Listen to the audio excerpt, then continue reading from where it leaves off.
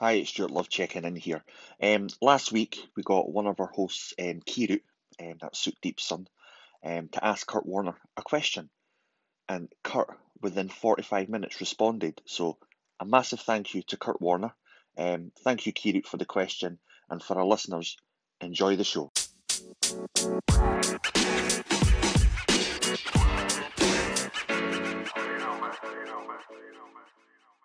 What is your favourite part of winning the Super Bowl? Go Rams. Hey, my man, I appreciate the question. What is my favorite part about winning the Super Bowl?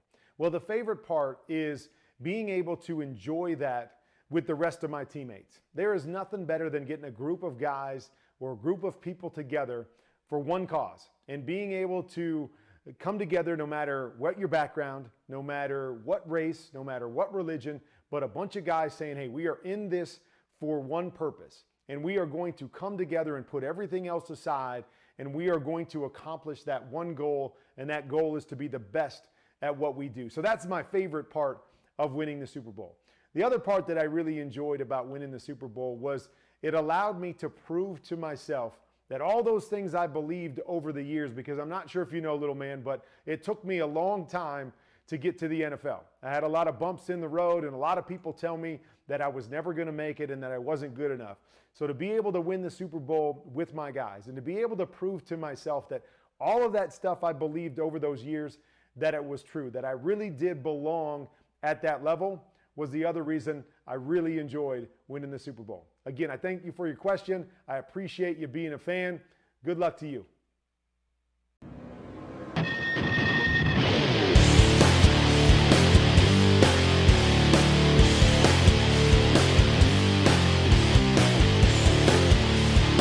Greetings everyone, and welcome to the 4th in Inches podcast with your hosts Stuart Love, Soup Deep Puri and Ryan Edwardson.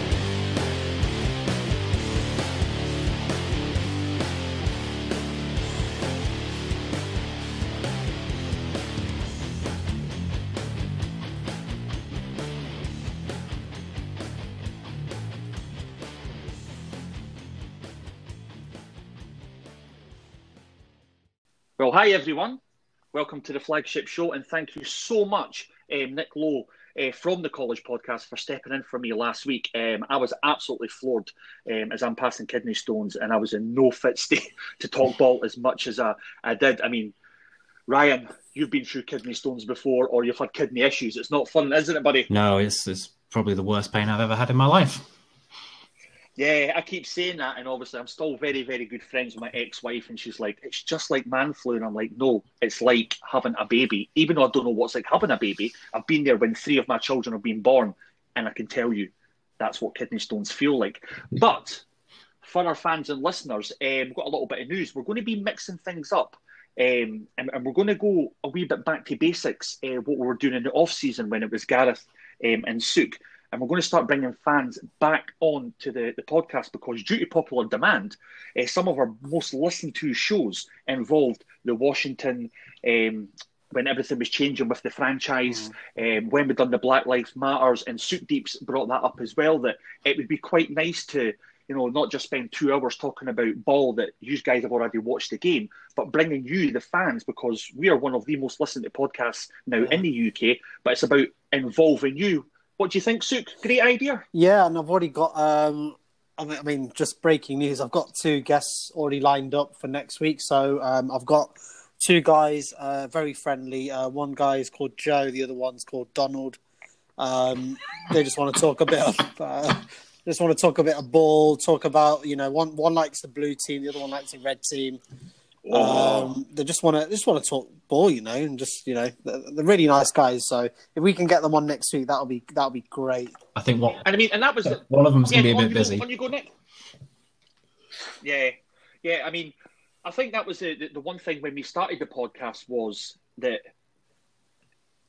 me and Sook, especially, we were fans of the game, and we got together and decided we should make a fan podcast. And then we just decided that we wanted to be, you know, Neil Reynolds and all the rest and just get all analytical. But having fans involved in the podcast is amazing because I love to hear their stories and their way of thinking and how they see the game and how they see their team. So it's super, super important. Yeah.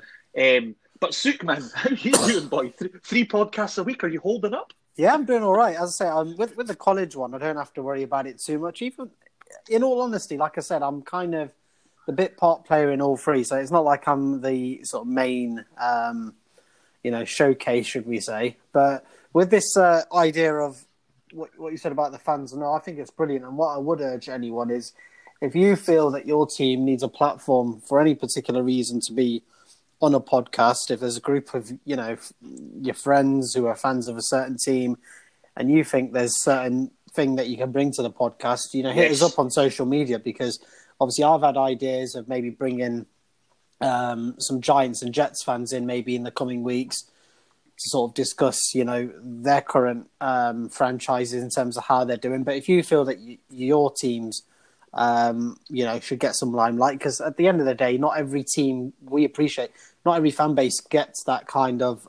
love. What we want to be as a podcast is someone who can spread that to all 32 teams. So we've done it with Washington. We've kind of hit it with the Jags when it comes to the international series. So yeah, doesn't matter which team you follow, we're always happy to listen to your suggestions. And always definitely hit them up. Of course, we've got a special one, and you guys will love it. Paul Brown's going to come on 2 days before we play the Browns in Cleveland in January, so that'll be another special one, and just get it heated up and just get that banter going, which is super exciting. But for anyone that wants to know more about the 4th and Inches Network, we've got the college podcast, and we now have a Roger Goodgrove section. So this week is incredible. We've got Sook, Christian, and the guys. I mean, for me, it was a bit crazy, actually, the way that this all came about. Gareth left for personal reasons and we moved on, and we decided, you know what, we're going to go into the college section and we're going to do the Roger Goodgrove's officiating section. So basically, Nick, Christian and Sook, they're actually going to take you through some of the big games from week 9 of college football, including wins for Clemson, Auburn, Cincinnati and more. Plus, there's a sneak peek clip. Honestly, this is amazing, from 2-time Super Bowl winner, Syracuse safety Anthony Smith, who won a Super Bowl with the Steelers. Then he won a Super Bowl with the Packers against the Steelers. That interview will be out this Friday. Also in the Roger Goodgrove section. It's incredible this week. I mean, if you want to know all things officiating and just pick his brain, listen to Sook going forward. I know, Sook, it's an absolute joy for you to do this. It's probably one of your favourite podcasts to do. So look out for that on the 4th and Inches Podcast Network, where you will get college officiating and the flagship show. But for you listeners, we're all here to talk about Week 8, and where do we start? Pittsburgh Steelers 7-0. Here we go. Basically, my Steelers travelled to Baltimore to take on the Ravens in Week 8 for a key divisional matchup. I mean, before we even went into this game, you think about last year, they beat us 26-23, and then 28-10. We were 8-8. Our O-line was horrendous with Mason Rudolph. We had Duck Hodges as quarterback. In that game, 26-23, obviously, we sacked Lamar Jackson 3 times. So going into this game, we always knew that the defense was going to be absolutely crucial going forward, because if you look at the game before with the Titans, the offense was a bit flat. But, the Ravens defense dominated in the first half, forcing 4 turnovers and jumping over a 7-7 lead. The Steelers bounced back in the second half and won the game, obviously 28-24. The Ravens ran for 265 yards and a touchdown, led by rookie running back J.K. Dobbins, 113 yards on 15 carries. The Steelers were held in the check on offense most of the game. However, Chase Claypool reeled in the game-winning touchdown late in the 4th. So if we go back and we just look at that sort of first half, and I was watching this game socially distancing with Jamie Hawkins, who was on the podcast last week, on just the third play of the game, Pittsburgh intercepted Lamar Jackson and returned it 33 yards to take it to a 7-0 lead. And I was like, wow, we're just going to go on an absolute blitz here. The Ravens responded with 17 unanswered points, including touchdowns to wide receivers Mile Botkin and running back Gus Edwards. They entered the half up to 17-7. Now, if we just quickly go into that sort of second half of the game, the Steelers, they came out. I was a bit worried, to be honest, but they came out firing in the third quarter. Ben Roethlisberger, he found tight end Eric Ebron for an 18-yard touchdown to cut the lead to 17-4. Then the Ravens, after that punt, the Steelers drove down the field and regained the lead on a James Conner rushing touchdown. Baltimore opened up in the fourth quarter, which my heart was going, with that long drive ending in a Marquise Brown touchdown catch, regaining the lead 24-21 on the following possession for, obviously, my Steelers. Roethlisberger led them down the field and found Claypool for an 8-yard touchdown catch. The Ravens would have 2 more chances to regain the lead, but they were stopped on 4th down in the red zone after forcing a Steelers 3 out. Jackson was unable to hit Willie Snead in the end zone as the clock expired. Now, we're obviously 7-0 now, remaining the only undefeated team. Yes, guys, the only undefeated team in the league, and taking a 2-game lead over the Ravens in the AFC North. Obviously, we travel to Dallas next week. And I'm going to just elaborate this on just quickly next. And obviously, the Ravens now dropped 5-2 and look to bounce back against the Colts in Week 8, which is a difficult game for them.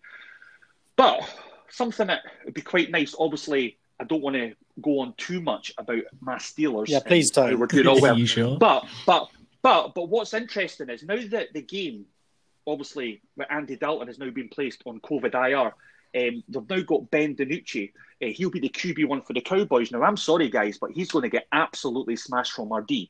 This is a game that the Steelers could potentially put 50 points on the board, and I'm not exaggerating here.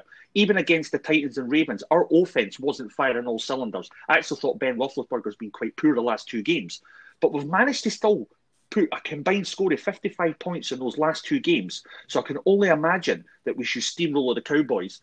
But again, I was talking to Andy Pitts from 5 Yard Rush earlier today, and he's worried that this could be our banana skin and we slip up. I don't see it. Also, we've now got linebacker Avery Williamson, who's absolutely thrilled, and was just reading earlier, to be with the Steelers. And I think he can have the same sort of impact as Meek and Fitzpatrick had on the Steelers when he came as a first-round pick from Miami. We're 7-0. We have the Cowboys away, then the Bengals at home, the Jags, the Ravens, Washington at home, then we've got the Bills away, then the Bengals away, Colts at home, then the Browns in January. I would take 14-2. I think the Ravens at home and the Bills away will be super hard, but we're 7-0. What do you guys think? Are the Steelers really, really Super Bowl contenders, or do you think they're going to slip up at some point? No, you're contenders. I mean, you know what? If you're 7-0, and looking at right. Yeah, I mean, this was a massive test. I mean, you've had 2 weeks of massive tests. You know, so you had the Titans game, and you had this game against the Ravens.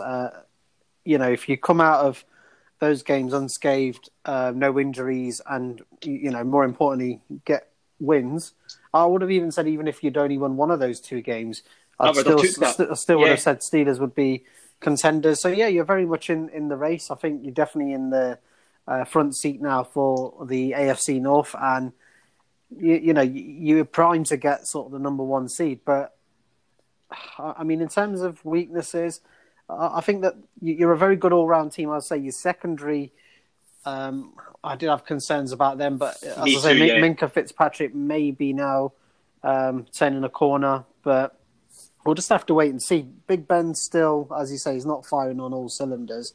It's almost, for me personally, it's almost like he's scared to take a big hit. Yeah. You know, he's even like, if you see some of his passes, that he's just sort of tossing the ball forward out of sheer panic because he doesn't know what to do. And I just think that he's potentially injury prone. I mean, I was really worried. Did you see that part in the game when he was actually out in the sideline getting his elbow looked at? I was like, no, please, no. But obviously that defense just kept us going forward. So fingers crossed. I don't see the Cowboys giving us much problems. No, again, you have to put them in the ground. You have to put them in the ground next week because you keep letting teams back in, Tomlin, and you've really got to put a flag down somewhere and say, right, we're past this, because you're 7-0, but even then, like, the performances you've not been lighting the world on fire, have you? So I think you've got to take this opportunity. We've not been like the Kansas City Chiefs of last year. No. You know, where the Chiefs were just steamrolling everyone. No. We're just coming down to our last play and getting a result, you know, and those last 2 games, we could have easily lost them on those last plays. So I just think now this is a statement. I think the defense are going to go out and absolutely destroy the Cowboys' offense, and then really, really, you look at that Cowboys' defense.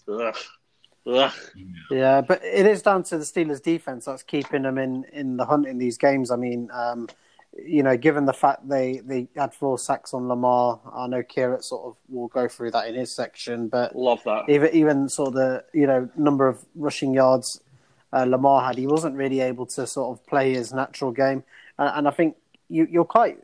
I think you're very similar to my team, the Bucs, to be honest, in terms of having a very good defense, and you just need an offense that's just going to tick at the right times. You don't need to. You don't need 50, 60 points a game to win these games. As long as your defense is on top each week, then you can afford to maybe just get 20, 30 points and still win. The Steelers could end up like the 2016 Broncos. But that defense, just Aqib Talib and Von Miller, they just absolutely destroyed Cam Newton. And I'm not saying that Ben Roethlisberger is as bad as Peyton Manning in that year, but we could just be that sort of team that the D just goes out and does a job for us. Yeah, you can see it happening.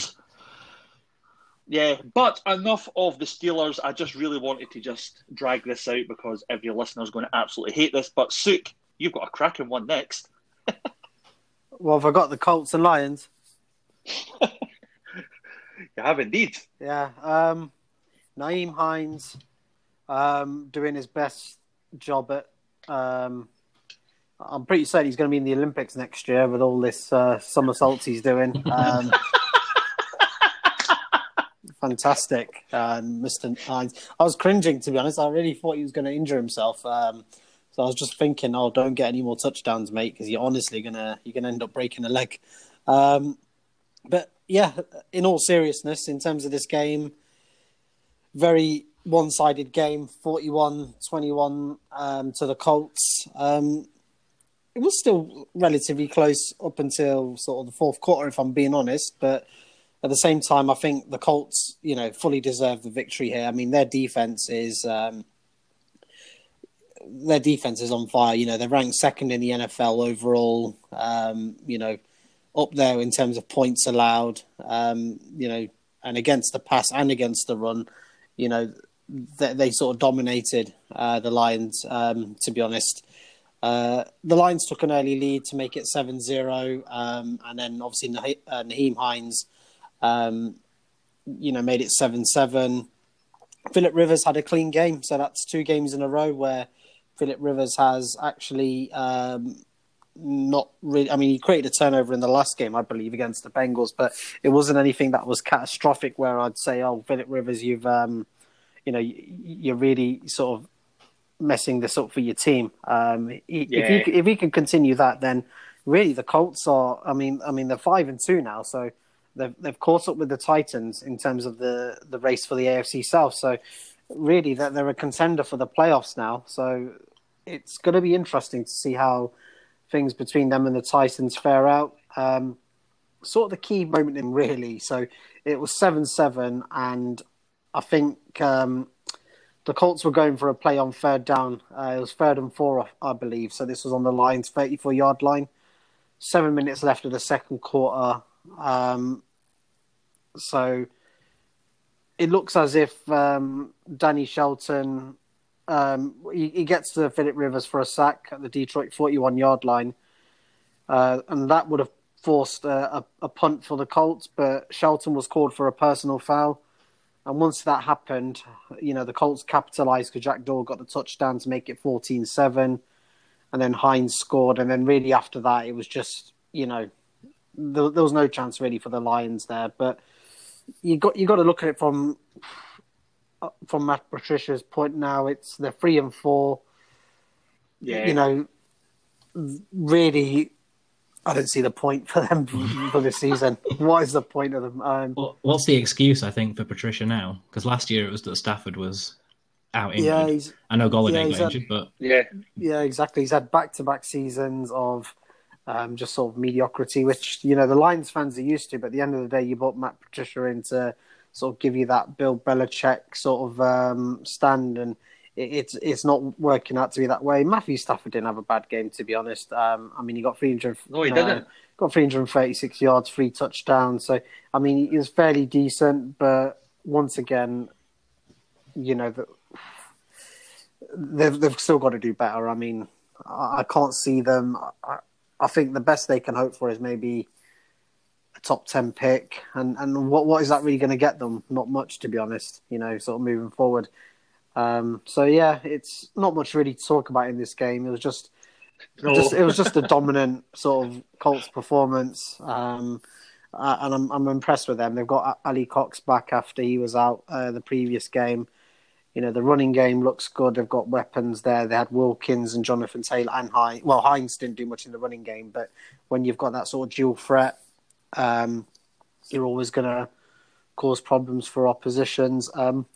Also, big shout out to Trey Burton. He loves a sort of a special play, and he got in with a rushing touchdown as well. He's always a threat because obviously you remember the Super Bowl. Yeah.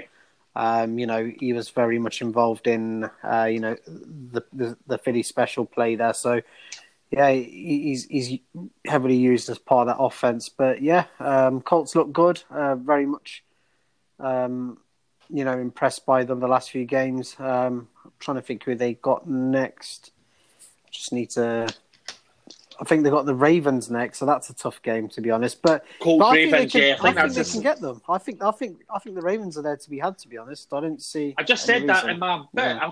I think the Ravens going out there, that could be a really interesting game. Yeah, but the Colts' next 4 games, I mean, this is going to tell you where their season goes. So they got Ravens, they got the Titans, then they got the Packers, and then they got the Titans again. So that is a brutal schedule. So yeah. Good luck. They come out that 2-2. They've done well. Yeah, 100%. 1-3. They've done well. Love it. So over to you, Nick. Who have we got? We've got Chiefs Jets. Who's Nick? Nick Lough. Oh Ryan. My God! Absolute fail. Get out of here, Stuart. So when I started this, it was Nick Lowe. I called him Nick Lowe, and then he actually rattled me. It's Nick Lough. It's Nick Lough. So you said low earlier. Ryan. Yeah. Jets Chiefs. Oh man.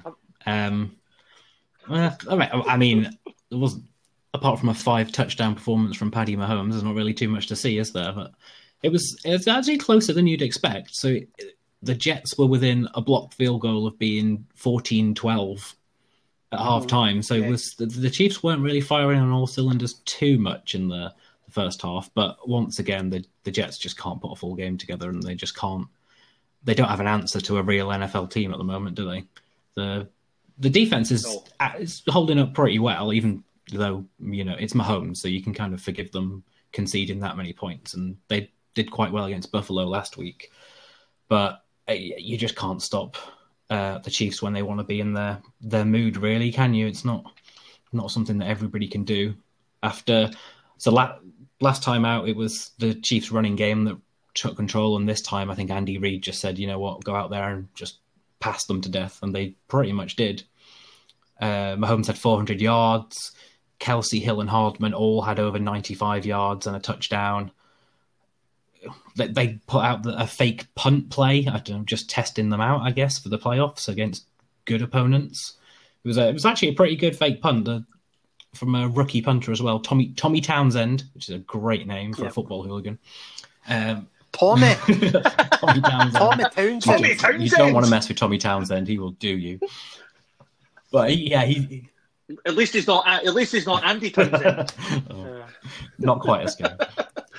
Yeah, so Tommy Townsend zipped a 13-yard pass, and it was a bullet. It was a little bit high, so Byron Pringle had to jump a little bit to catch it. But he was quite happy with that. I think he got some commendation from Paddy Mahomes afterwards. But after halftime, it's just it's the same as last week. The Jets look completely different, and I mean, Sam Darnold, I don't know what happens to him at the end of the season, because he's not really putting down a marker for him to stay as a quarterback, is he? Absolutely not. He's not really got much to play with. But I think at the end of the year, him and Adam Gase are gone. It's inevitable. Yeah. No, I don't know about Darnold yet. I think the jury's still out with Sam Darnold. Once again, it depends on where they fall in the draft. Yeah. If they have the number 1 pick, it's very, very hard to say no to Trevor Lawrence. Yeah. I've literally been listening to a mock draft today, and we're looking at sort of various scenarios. So I think with the Jets, Patriots. But with the Jets, I think you go Lawrence, Fields, and then beyond that, if you have any, if they're, say, for example, the Jets were number 3 in the draft and say Lawrence and Fields were taken, I don't think you'd go and get Trey Lance if you've got Sam Darnold, in my opinion. They may do, but I don't see it myself. So I think the jury's still out with Sam Darnold, and I think you've got to give him weapons. Number one, he's never had any weapons to have contend with. He also needs a good offensive line under him, I think, and he needs a head coach who is actually knows what he's doing. Who's actually a head coach? Yeah, would help, wouldn't it? I'm being serious. I mean, you guys are laughing about it, but I'm actually genuinely being very serious. He needs a head coach who knows exactly what he's doing. And Adam Gase is, I say it every week. I'd rather have Bill O'Brien than Adam Gase at this rate. Yeah, I mean, if he had a Bruce Arians, a quarterback whisperer or somebody that can get the best out, it'd be really interesting to see what they could get out of him, because there's definitely potential there. I just think he's been absolutely wasted, and obviously you look at it's almost like Jacksonville, they're just getting rid of all their top end players now. It's sad to see. How many quarterbacks are like that are just completely wasted because of poor coaching? Yeah. You look at what Tannehill's done, and he was always fairly decent in Miami, and now he's come back and he's Stewart's MVP candidate, so we'll see how that goes. But yeah, everyone goes back to the Tannehill, and that's a great example of how you can sort of turn things around. And even look at someone like Alex Smith. Mm-hmm. I mean, when he was there was a point where at the 49ers, people just had enough of him and thought his career was pretty much done. And he came back. He played for the Chiefs and sort of obviously with Washington. He wasn't bad at all. Yeah, so you've got to put him in the right system, don't you? Yeah, it definitely works two ways. But then you look at the other side of the spectrum. You've got Bruce Arians, Peyton Manning, 2 Super Bowls with Ben Roethlisberger. He's now with Tom Brady. I think pick six Winston. He couldn't do anything. Yeah, there's always a limit. You know what? I don't understand. I want to just ask this. I mean, about Bruce Arians, and I'm a Bucks fan, and I think the mantle of him being a quarterback whisperer is a bit OTT, if I'm being honest. You've had Peyton Manning, you've had Ben Roethlisberger, you've had Andrew Luck. Peyton Manning was Peyton Manning before Arians got involved. Ben Roethlisberger's always had, that gunslinger. He's always had Bill Cowher. He's had Mike Tomlin. He's always and had... Andrew Luck's been. I mean, before Trevor Lawrence, there was Andrew Luck. So there's all these QBs have already been sort of manufactured way before Bruce Arians has been in the party. And now, I mean, if I'd be happy if they called him the QB whisperer if Brady wins a Super Bowl, but at the end of the day, Tom Brady's won 6 Super Bowls prior to being with the Bucks. So going there, he's went there with that legacy of being the greatest quarterback of all time. So there's no way that you can say, I turned him into something special. Yeah, I just personally, I don't buy into that. Great head coach though, love the guy. Absolutely, yeah, absolutely. So we're going to go into the New England Patriots, and they staggered into Buffalo on Sunday for a clash with the Bills. That Cam Newton-led squad, they exited with a terrible loss. Through the final score was any closer than expected. New England opened with the ball and punted on both of their drives in the first quarter. Buffalo was able to add 7 points on the first drive of the game as rookie Zach Moss found the end zone for the first time in his career. The Patriots picked up an interception and 2 field goals. The second quarter pulling within 1 point at half-time. J.C. Jackson was responsible for picking off Josh Allen. The Patriots and the Bills exchanged touchdowns in the third quarter with a pair of punts mixed in. For the Bills, it was Moss finding the end zone for the second time. You had Damian Harris took the ball 22 yards to the house for New England. Newton found Mears for a 2-point conversion with the game tied at 14. The Bills drove to the red zone once again early in the fourth quarter.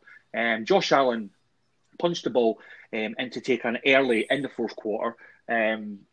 for that 7-point lead. But the Patriots answered as Newton recorded a 2-yard touchdown scramble of his own, Buffalo ensuring that drive up over. They're a mess. I mean, even just thinking about this game, 5 minutes on the clock resulted in a Tyler Bass field goal. New England would not go down without a fight, though. With 4:10 to the play, the Patriots got the ball back and drove 65 yards in 3.5 minutes, which was actually quite impressive. Harris kept grinding out positive rushes while Newton used a combination of his arms and legs to keep the drive alive. The Patriots dealt with just 2 third downs on this drive, converting both into first downs. On 2nd and 10 in the red zone, Newton scrambled to the left, gaining 5 yards as he drove at the end of the play. Justin Zimmer exhibited heroics by punching the ball loose. Buffalo leaped the Pitskin and claimed possession with 31 seconds left. 3 kneel downs and 2 the New England timeouts later, Buffalo sealed a 24-21 victory over New England, improving to 6-2, which I'm quite worried about my Steelers going into that's 2 games away and moving into the 3rd AFC playoff spot. The Patriots, meanwhile, fell to 2-5, what continues to be, it's crazy, to think that 20 years and now they've not got Tom Brady. If we look a little bit more into the actual game itself, I thought it would actually work for New England. It was windy, it was rainy. Both teams focused on the running games tremendously well. Damian Harris added 102 rushing yards and 1 touchdown, while Newton also scrambled for 54 yards and a score, as Buffalo's Devin Singletary and Zach Moss both finished with 14 carries each.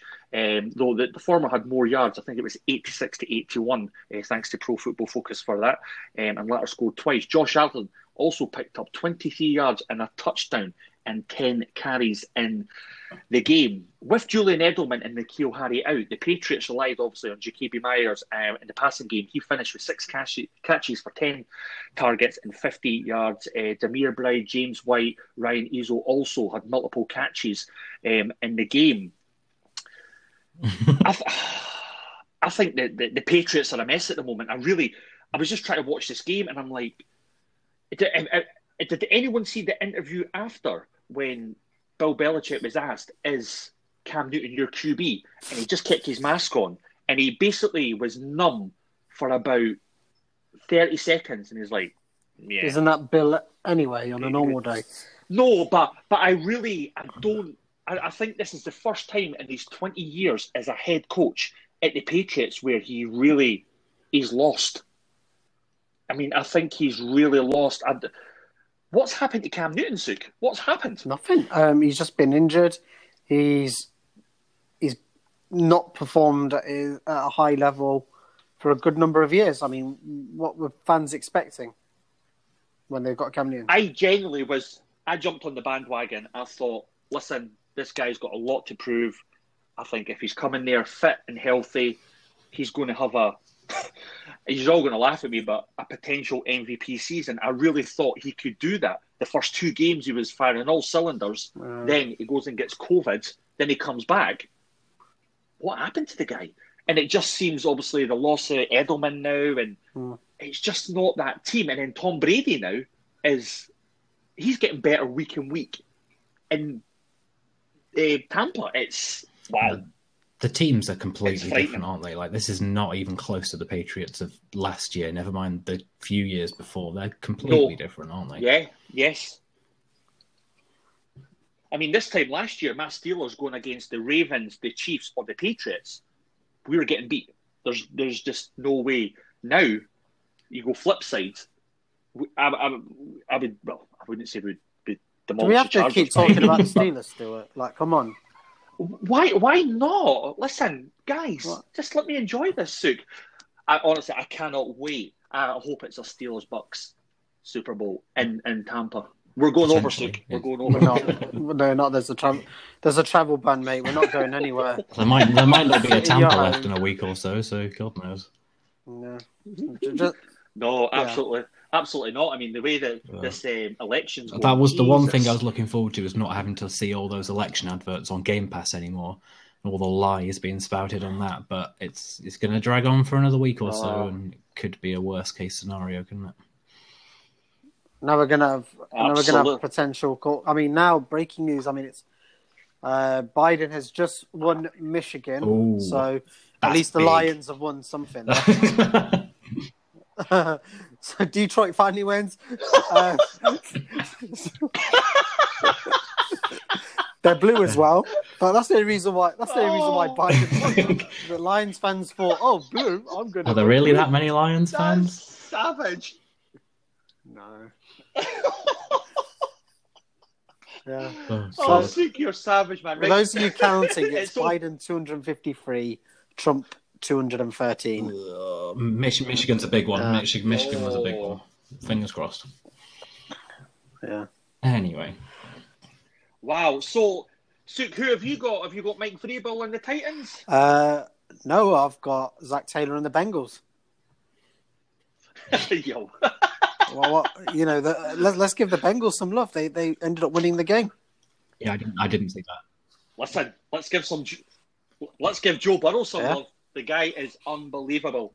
On to you, Suk. Yeah, so Bengals finished this game 31-20. So the Titans now, things are looking a bit iffy now, having lost 2 games in a row now.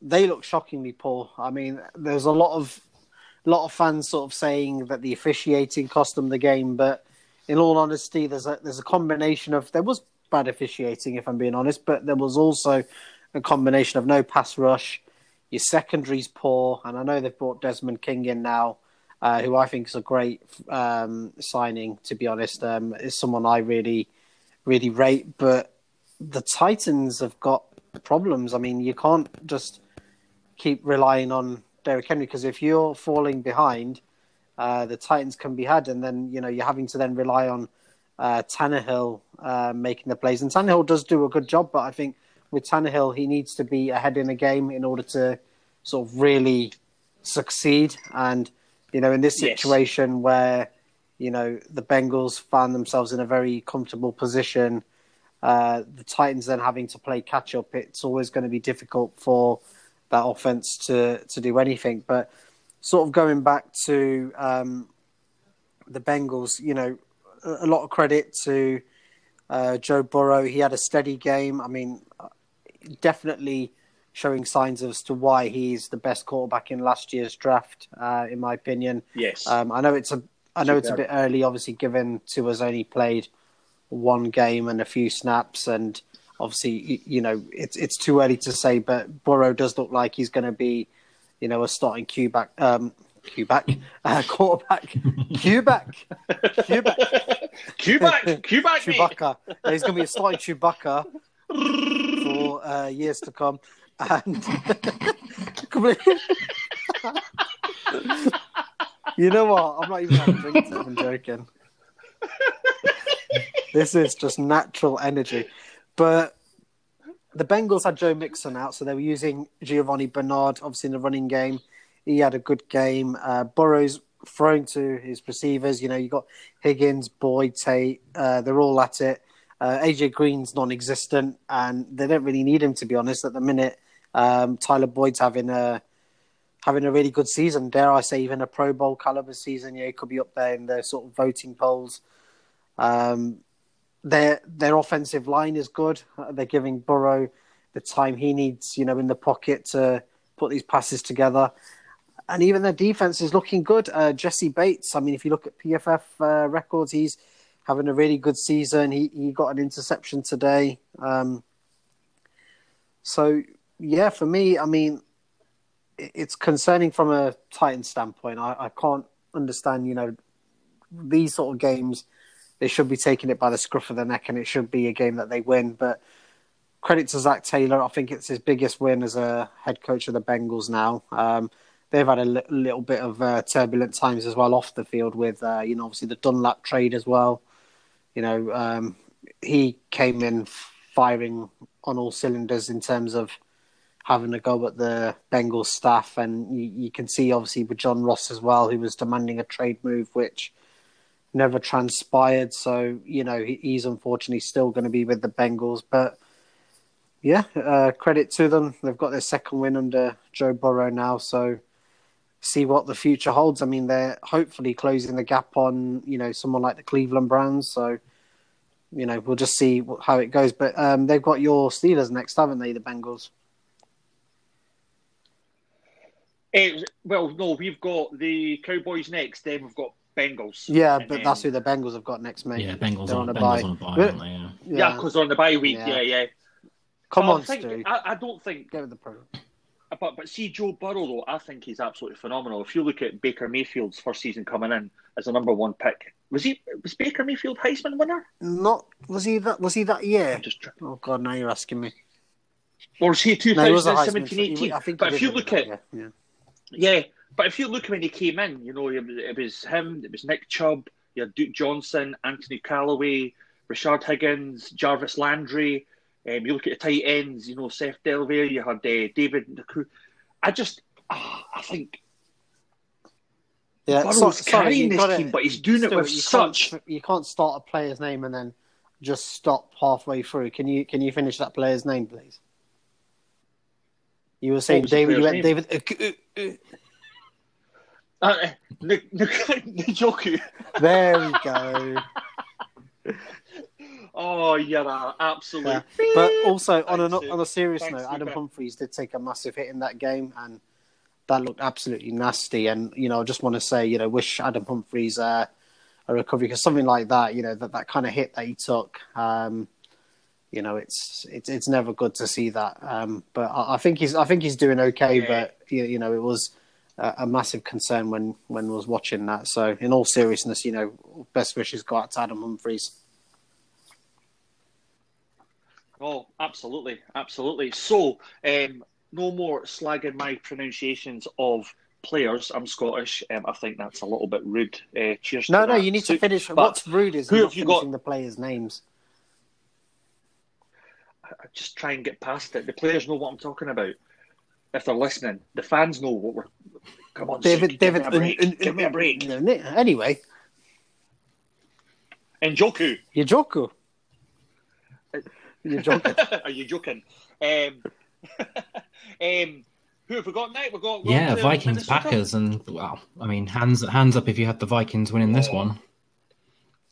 No, they pretty much put themselves on the back of the returning Dalvin Cook, and he just went off. I am very glad I took him in the first round of my fantasy draft. 48 points he ended up with this week. It's crazy. 4 touchdowns, 3 rushes, 1 through the air, 220 yards from scrimmage. It was all about Dalvin Cook, and it knocked the Packers kind of off their game a bit. They didn't look amazing even before the Vikings started to take control. It's one of those games that they had last year, and it had people really questioning whether they were a legit 13-3.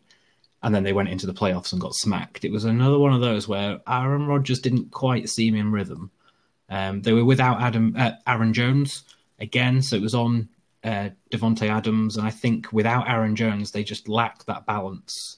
Jamal Williams is good, but he can't pull the team forward the way that Aaron Jones can. He doesn't quite have that same impact. Not like how Dalvin Cook did for the Vikings. And it was kind of a perfect game for all Minnesota Vikings fans because Kirk Cousins only had 14 pass attempts, 160 yards, 63 of which were to Dalvin Cook. So they really just took Cousins out of the equation and went for it. And I think that's how Vikings win games this year. It definitely worked today. Even then, they kind of gave the Packers a little bit of a chance to get back into it. And, you give Aaron Rodgers a lead to chase down, and he'll chase it like a dog chasing a steak. He loves doing that, doesn't he? Yes. Yeah. He almost thrives on it. It was a close game throughout most of it. It was 14-all at half-time. But then the Packers kind of shot themselves in the foot with some big penalties on offense. I think Aaron Rodgers had a 1st and 30 at one point, and he's not going to be impressed with that this week at all. And the wind played a factor. I know it definitely played a factor in a few games this week, but in this one, it put Matt LaFleur off going for some long field goals. They were restricted to 50, 45-yard field goals, and LaFleur decided not to go for it twice. And they failed the 4th down conversions twice, and that really kind of gave the Vikings the edge and managed to let them to get it up to 28-14. But again, the Vikings, I'd like to say they put a full performance in, but again, they just, when it came down to it, they couldn't quite get the first downs they needed.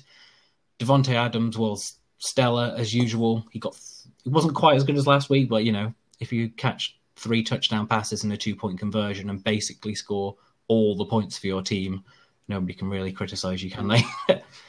No. But as it does with Aaron Rodgers, it came down to a last minute drive. The Packers got the ball back.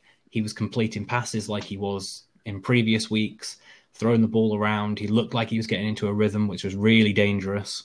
And up steps rookie for the Vikings, who comes up and absolutely cleans him out from behind. And it creates the greatest photo of Aaron Rodgers I've seen for a long time. It looks hilarious. Vikings just dove on. Loss in the first one. It is one of those games where you'd think the Packers should come in and do the business, and they're still not quite there. They've got those frailties in defense. I know Packers fans are really hitting on Mike Pettin because it was basically the way the 49ers beat them in the playoffs last year. Run down their throat, don't give your suspect quarterback too much to do, control the game and just see if you can stop Rodgers every now and again. But it's been a really weird season for the Vikings. They're 2-5. They probably should have won a few more games, but I don't think they're going to get into the playoffs. So I don't know what do you guys think Zimmer's really going to be aiming for? Is he just looking for some consistency? Yeah, I think the playoffs are out of the question because if you look at the NFC, take their division out of the equation. You look at the NFC West. I think obviously with the 49ers and their injury problems, they're probably out of contention now. But you've still got the Cardinals, you've still got the Rams. In the NFC South, you've got Saints, the Bucks. Dare I even say the Panthers? Falcons. Not the Falcons. Come on, mate. And I was just elaborating. You really did need to mention them. I was talking. Yeah, I was talking about who's in contention for the playoff spots. Yeah. An NFC East team, I guess, has to go in there somewhere, doesn't it? Yeah. Well, there'll only be one from that division. So, yeah, the Vikings really, it's a lost season for them, sadly. But I think there's a question mark still with Zimmer. The problem is he's had success with that team. And obviously it's moderate success because they've not won a championship or anything. But at the end of the day, there was a time when, when obviously the Minnesota Miracle happened. Remember that year, I was convinced they would get into the Super Bowl that year. Yeah, 3 years ago. That Diggs play. It's brilliant, wasn't it? Scott Hansen on Sky Sports going off his rocket, just jumping like screaming, and Jeff Reinbold didn't know what to do. Is that the best play you've ever seen in your life? It was amazing. It was amazing. It was one of them where I kind of still remember my reaction. I was just like going crazy, and it was like, whoa, just you don't forget things like that, but. Zimmer, I think he may still be given one more season, even if they, do really struggle. I think he's earned himself that. What's interesting though is Kirk Cousins, the leader of that team. And what would happen if Joe Burrow was in there? Do you think he's doing a job? Well, there's talk about Kirk Cousins. Seriously? He's coming. I'm pretty certain he's a free agent. He's coming to the end of that as well. That's nearly expiring. $84 million. It was his contract. Yes. So and most of it was guaranteed. Yeah, but he's a free agent, so I think there's rumours going around that the 49ers are sort of sniffing around him because Shanahan wanted him before he went for the Vikings. So there's talk about the 49ers either getting him or Matt Ryan because they're probably not believing in Jimmy G. So Be interesting to see how that transpires, to be honest. Dalvin Cook's screen pass in this game was brilliant. He took it around halfway and just cut inside and just shrugged off some of the Packers defense. He's electric in the open field. He really is. I've also got a fact of the day. I found this lovely fact about Dalvin Cook. Dalvin Cook is from the city of Opa-Tisha-Wakalaka in Florida. It has 50. Wow. I think it's a Florida Seminole based name, but it has 15,000 people in it, and most of its buildings are themed after 1001 Arabian Nights. It's an Arabian Nights. An Arabian day. I don't really have words for that, but it produced Dalvin Cook, so it's not all bad. I'm going to watch Aladdin after this. You sitting on your magic carpet. Yeah.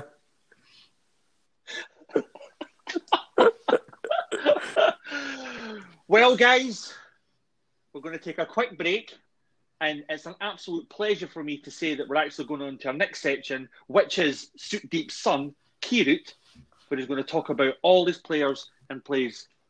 It's his favourite of the week.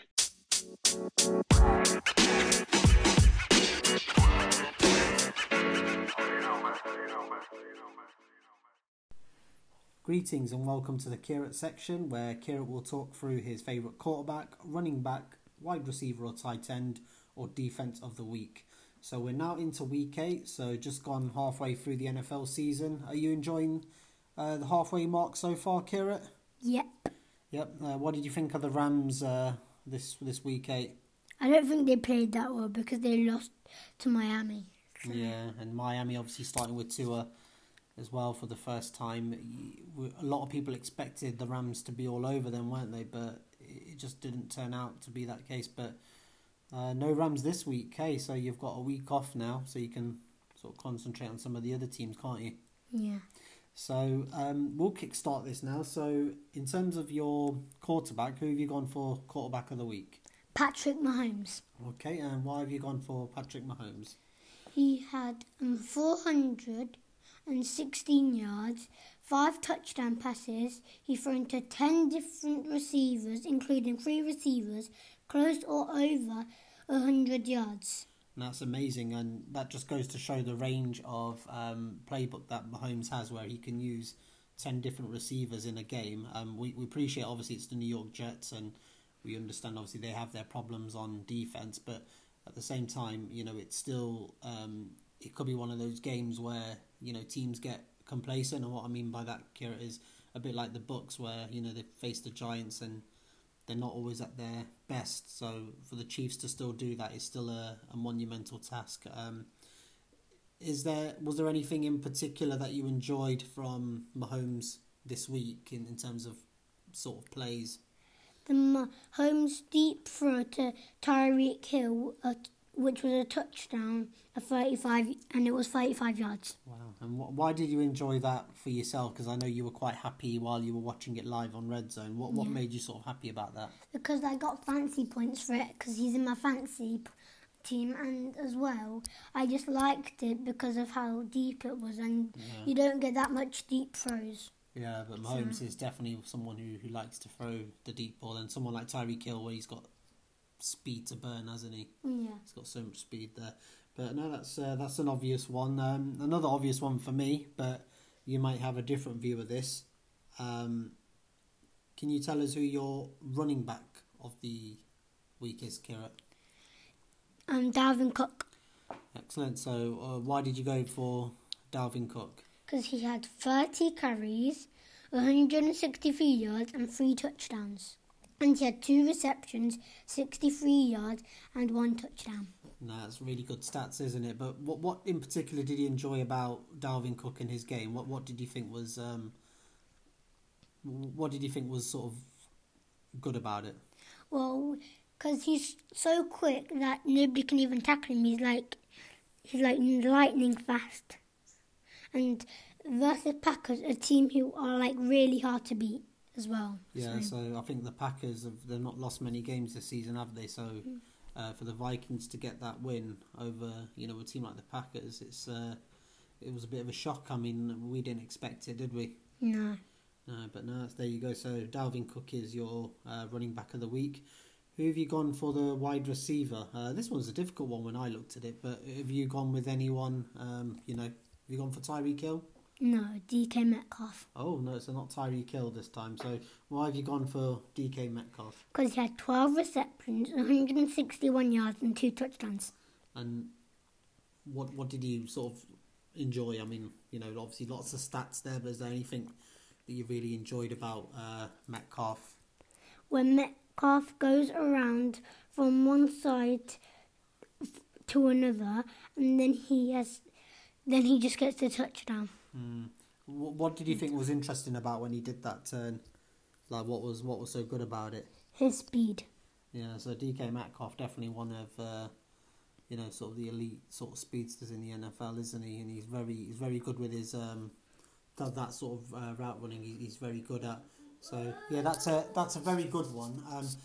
Can you just confirm to us who your favourite defence of the week is then? Steelers. Pittsburgh Steelers. So why the Pittsburgh Steelers? Because they were against Ravens. And the defence stopped Lamar Jackson with 4 sacks, 2 interceptions, and Lamar only ran for 65 yards. And normally he can do better. Yeah, so you see it. I mean, I know when we play each other on Madden and your Ravens, you sometimes probably get 100 yards in one go, don't you? So yeah. For him, can you imagine a defence like the Steelers just to get 65, just allow Lamar only 65 yards, and even sort of in the passing game, I mean, he's not really done as much as we would have liked this season, has he? So he's not playing at that sort of MVP level, because last season obviously he was voted the MVP. Just out of interest though, who do you think's been the best player in the NFL so far? This is going to be an interesting one because you're not prepared for this question. So I'm not sure really. If you had to go for someone, who would you say? Like who's really stood out for you and you think, yeah, he's performed really well? Well, Derrick Henry did perform really well the last few games. So. Yeah, so Derrick Henry running back. Any particular, who do you think's been sort of the best quarterback this season at the minute? I'd say Aaron Rodgers maybe. Aaron Rodgers? Yeah. He didn't do too well against the Bucs though, did he? Yeah, but still, that's only like one game. Yeah. Like other players make mistakes like that, but even in more than one game, so like. Yeah, no, that's fair enough. I mean, there's so many to choose from, but yeah, Aaron Rodgers is an interesting one. I mean, you got Russell Wilson, Tom Brady, Josh Allen's probably out of that running now, isn't he? The way he's played the last few weeks, but we'll see what next week brings us, Kira. But everything else good with you? Yeah. Excellent. And you're looking forward to watching some more NFL action over the weekend? Yeah. Fantastic. Well, that's great. And just out of interest, Kira, congratulations on the video you received from Kurt Warner. How did you feel about Kurt's answer to your question? It was quite nice, wasn't it, for him to take the time out and do that? Yeah. Yeah. So were you quite happy with that then? Yeah. What did you like about his answer? Well, because he's a Rams player, and they're my favourite team, so like, and I've never really done that. Yeah, it's something with a new, Rams player, so. Yeah, no, it's really nice, wasn't it? And at the same time, he's the only Rams player or quarterback, should I say, who's won the Super Bowl for your team. So can you imagine sort of the impact? And I know Kurt mentioned about his personal story in terms of what he's gone through in the NFL, but I think something we may need to revisit by watching his football life, just to sort of emphasise exactly what Kurt Warner means to football, because he's an absolute amazing individual, and I'm sure Kira and I really want to thank him for that response, as well as Jeff Reinbold as well, who's also responded to your questions, and Nat Coombs as well. So you're getting a lot of love, aren't you, on social media? But is that everything now, Kira, for today? Yeah. Fantastic. So do you want to say bye to our listeners and thank them for listening? Bye, and thank you for listening. Take care, guys.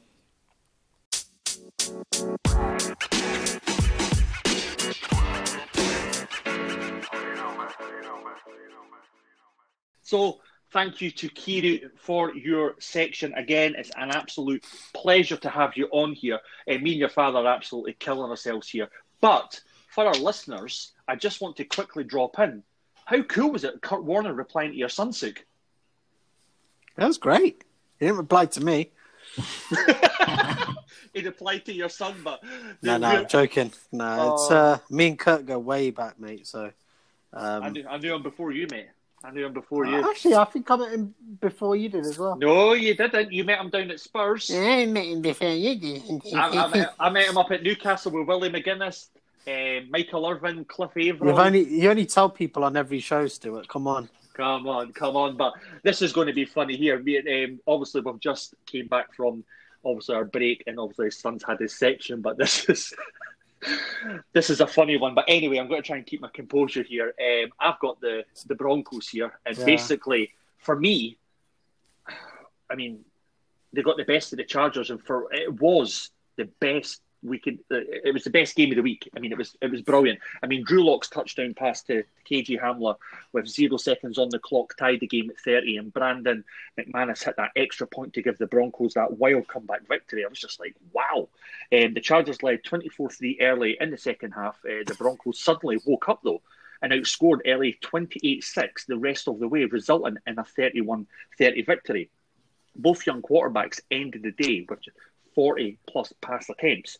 Locke was 26 for 41 for 248 yards, thanks to Pro Football Focus for that information. Rookie sensation Justin Herbert went 29 for 43 on his way to 278 yards. They each threw for 3 touchdowns, while Locke had 1 interception to Herbert's 2. Now, let's have a little look at the Chargers. They got what they need from the run game, but failed to make the defensive play necessary to secure the win. Justin Jackson rushed for just 89 yards, and Troymaine Pope added 67 more. They were also involved in the passing game, combined for 8 catches and 81 yards through the air. Mike Williams bounced back a Week 7 dud with 99 yards on 5 receptions, including a touchdown. Safety Rayshon Jenkins picked up his first interception of the year when he picked off Locke in the third quarter. It was Denver's only turnover in the game. If we look at the Broncos, Philip Lindsay ran for 83 yards on 6 carries, including a 55-yard touchdown that sparked the Broncos' comeback. Fellow running back Melvin Gordon III ran just for 26 yards on his 8 carries. He did chip in 6 receptions through gaining just 21 yards on them. It was a great day for Denver's offensive rookies. 4th round tight end. Please give me a break here, Sue. You just need to call him Albert Okwuegbunam. Listen, Stu, I'm going to help you out here. No one in the NFL community, you listen to all the experts, none of them can pronounce his name, so they just simply say... I'm going to say it in a Scottish accent. It's Albert Okwuegbunam. That sounds good. You can just go with Albert O, but I know that might be difficult for you as well, to be honest. I'm going to kick your arse. So anyway, Albert O caught his first career touchdown on his reception of the game. First round receiver Jerry Jeudy set a new career high for yards with 73 on his 4 receptions. Finally, as mentioned before, second round receiver KG Hamler caught the game-winning touchdown like Big O. It was the first of his career. Defensively, Chubb's sack off Herbert brought him to 5-5 on the season. Defensive backs Justin Simmons and Bryce Callahan both picked up their second interceptions of the season. The Chargers will host the Raiders next week in an AFC West showdown. They'll look up to clean up their defence, specifically allowing big plays. Denver hit a few of them in this one, and the Raiders have their own plethora of dynamic playmakers. The Broncos, meanwhile, will look to make it 2 straight wins when they travel to Atlanta, which I would think that they're going to win, and build on their big rookie performances in that one against that defence, which is really poor. That would have been a London game as well. I know, it would have been. But Sue, you've got a little funny story about this game, haven't you? It's not a funny story, it's just what I've seen. But, so, the passing... Oh, God. So you know the pass interference call at the end. Yeah. I mean, do you want to pronounce the guy's name? No, you can go first, and I'll elaborate. So I've got. So it was Brandon. There's Brandon Faxon, and I remember on our books group I put a picture of him with his name and the pass interference call, and I said, if Anthony Lynn, you don't have to be a scientist to know what Anthony Lynn thinks of his play. He just needs to say his name. It's amazing.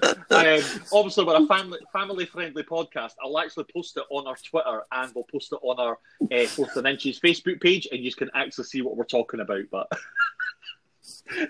it's actually brilliant. It's brilliant, and I'll maybe do a little video with a Scottish accent just to see it, because it's certainly how I would shout at my children as well. Apologies to the Faxon family as well. No harm, man. I mean, if you want, certainly tweet me about my name. I have no issues whatsoever. But it was just something I enjoyed. No, it's brilliant. It's absolutely brilliant. So it's over to you, Sook. You've got to do your son proud. Oh, they are for you. Still carrying on. I was just going to say no. I was just going to. No, I just want to talk a bit about the Chargers, to be honest, just briefly. It. So Let's do it. I remember sort of last week they had the Jags game, and when I was doing the analysis for that, and I was talking about how the Chargers had lost 3 games after being in a leading position at half time, and I think this is quite concerning, from a Chargers point of view. They had such a massive lead over the Broncos as well. Yes, it did. And to now lose 4 games in leading positions at half time and lose such a big lead, I think that's cause for concern. I mean, I think that's being kind of taken away because of how good Justin Herbert is being as a rookie QB. But at the same time, the defense has got to step up, man. Like literally, big time. And also, one criticism I will have with that offense is you need to produce. You need to be on your game for 4 quarters, not just the first 2 quarters, and then, put yourselves in a situation where you could potentially lose the game. And I think the Chargers are proving time and time again that that's exactly what they're doing. Listen, the Pittsburgh Steelers, the last 2 games have came out fiery in the first 2 quarters, sat back, got a bit relaxed, and we could have lost those 2 games exactly the same way. For this those of you, not a cue for you to talk about the Steelers. Yeah, for those keeping count, that's now 20 mentions of the Steelers. Wow, I did not see that one coming. That was a pretty good shoehorn there. But the Chargers they've been this way for ever since I can remember.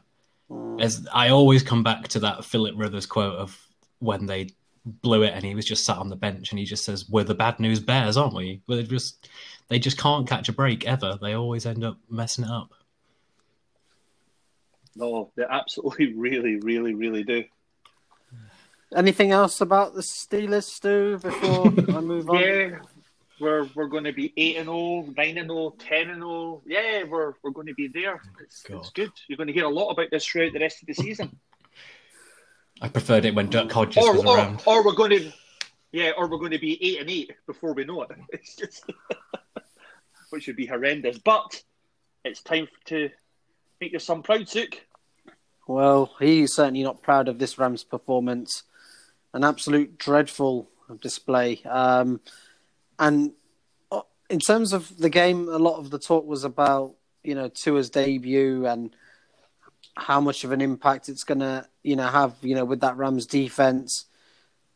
Problem is, Tua didn't really have to do much, to be honest. I mean, if I was to sort of describe what this game was, I'd say it was a very Tebow-like performance. Now, what I mean by that is not just because he's sort of a left-handed QB, but he didn't really have to do much in terms of winning the game. I mean, when you look at the sort of box sheet, the stat sheet, he only had 93 yards of passing offense, and 1 touchdown, and yet they managed to win 28-17. So that just tells you the whole story in terms of how the Dolphins managed to win the game. And quite frankly, it was down to Jared Goff, unfortunately, making one too many mistakes. I mean, he had sort of one of the worst quarterback performances I've seen in a long time from him, to be honest. So, yeah, concerns for the Rams at that front, because it was looking like they were sort of doing really well at in terms of cutting out the mistakes, and Goff was looking like a serviceable quarterback. But this game has really sort of set them back now, and from a Rams perspective, they've not got the easiest schedule coming up, so you do have to worry. But the Rams, they got off to a good start. Tua was taken down early by the Rams defense and lost the ball.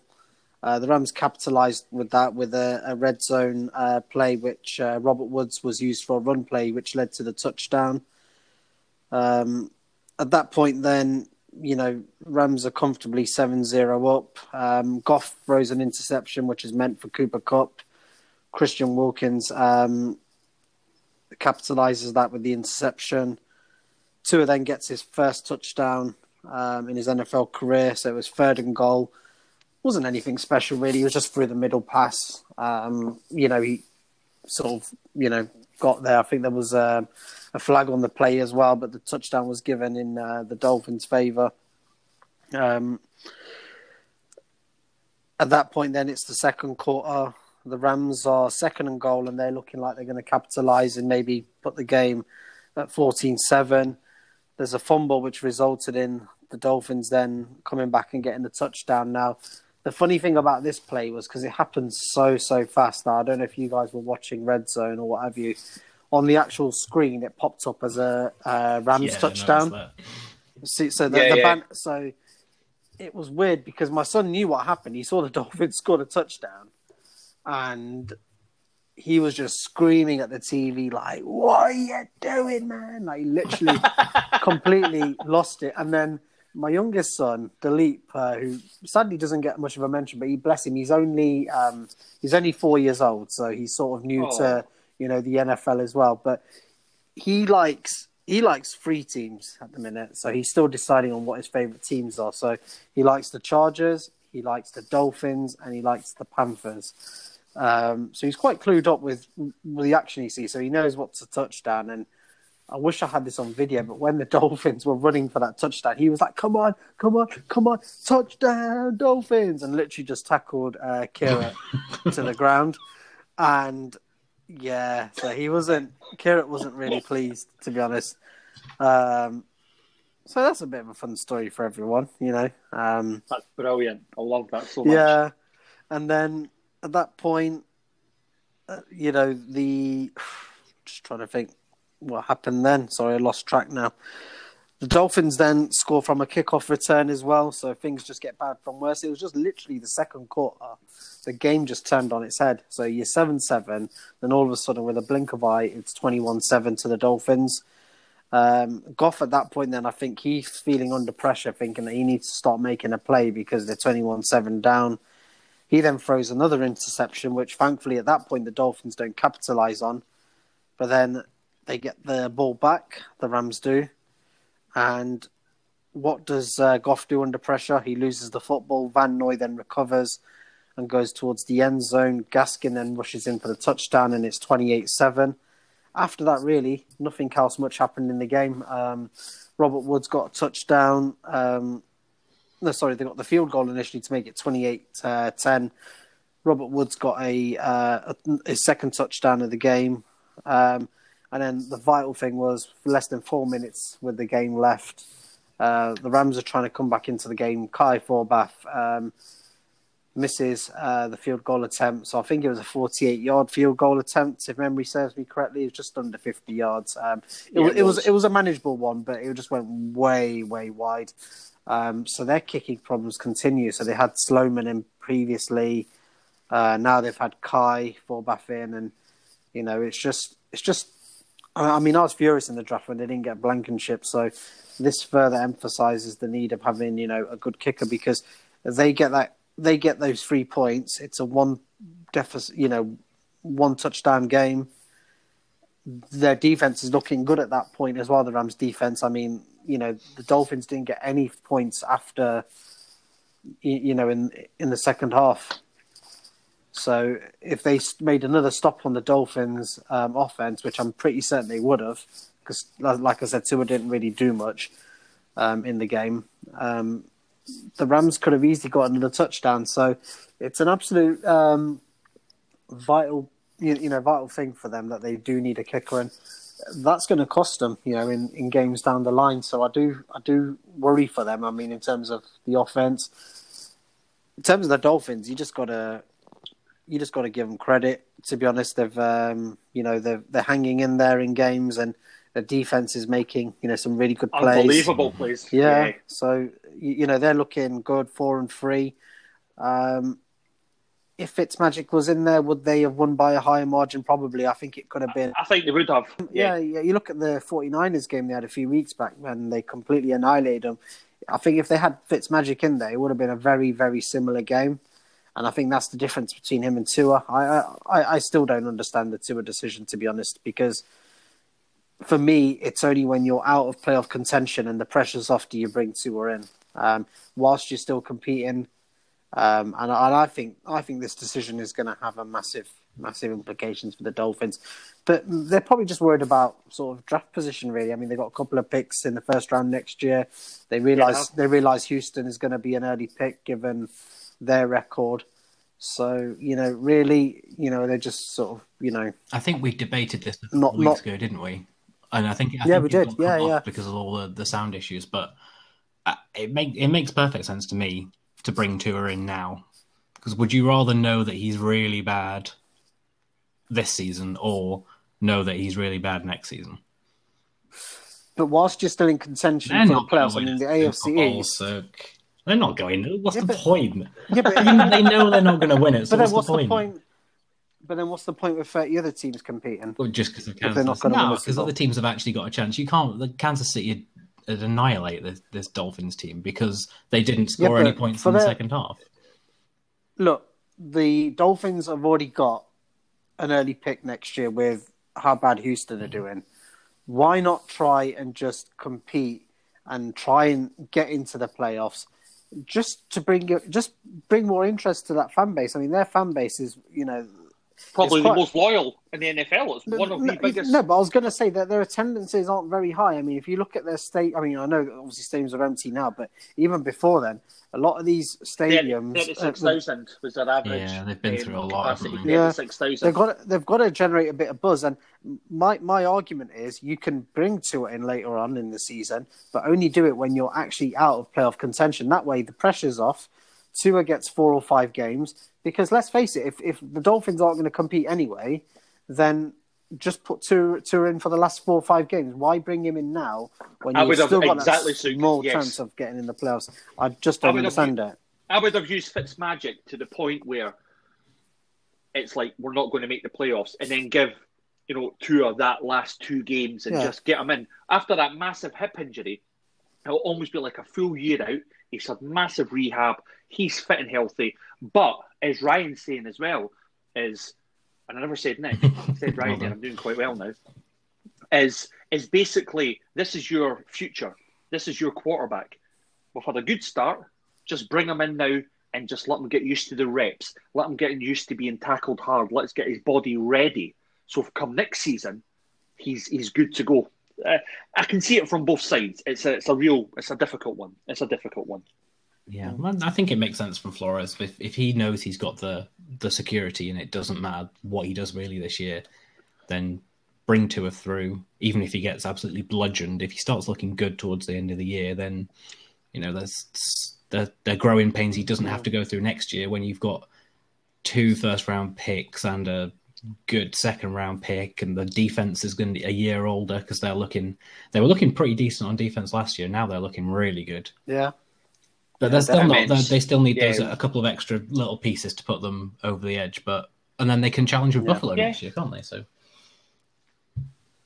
no, absolutely. I mean, Suk, obviously your boy's going to be watching, but we've got Rams Seahawks, we've got Bucks Rams, you've got Rams 49ers, you've got Cardinals Rams, you've got Rams Patriots, Rams Jets, Seahawks Rams, and then Rams Cardinal.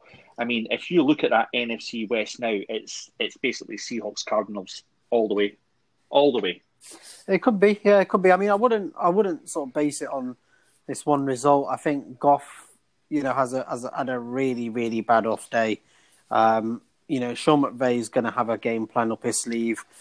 I wouldn't be surprised if they. And I'm saying this hand on heart. I wouldn't even be surprised if they beat the Bucs when they play them. They're just such a unpredictable team, and that whole division, the NFC West, is unpredictable.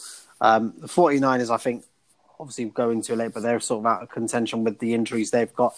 Understandably, I can't see any team that's going to cope with that many injuries. Mullins is, he's decent, but he's not going to get you far. Cardinals, once again, they're inconsistent as well, so you just don't know, really.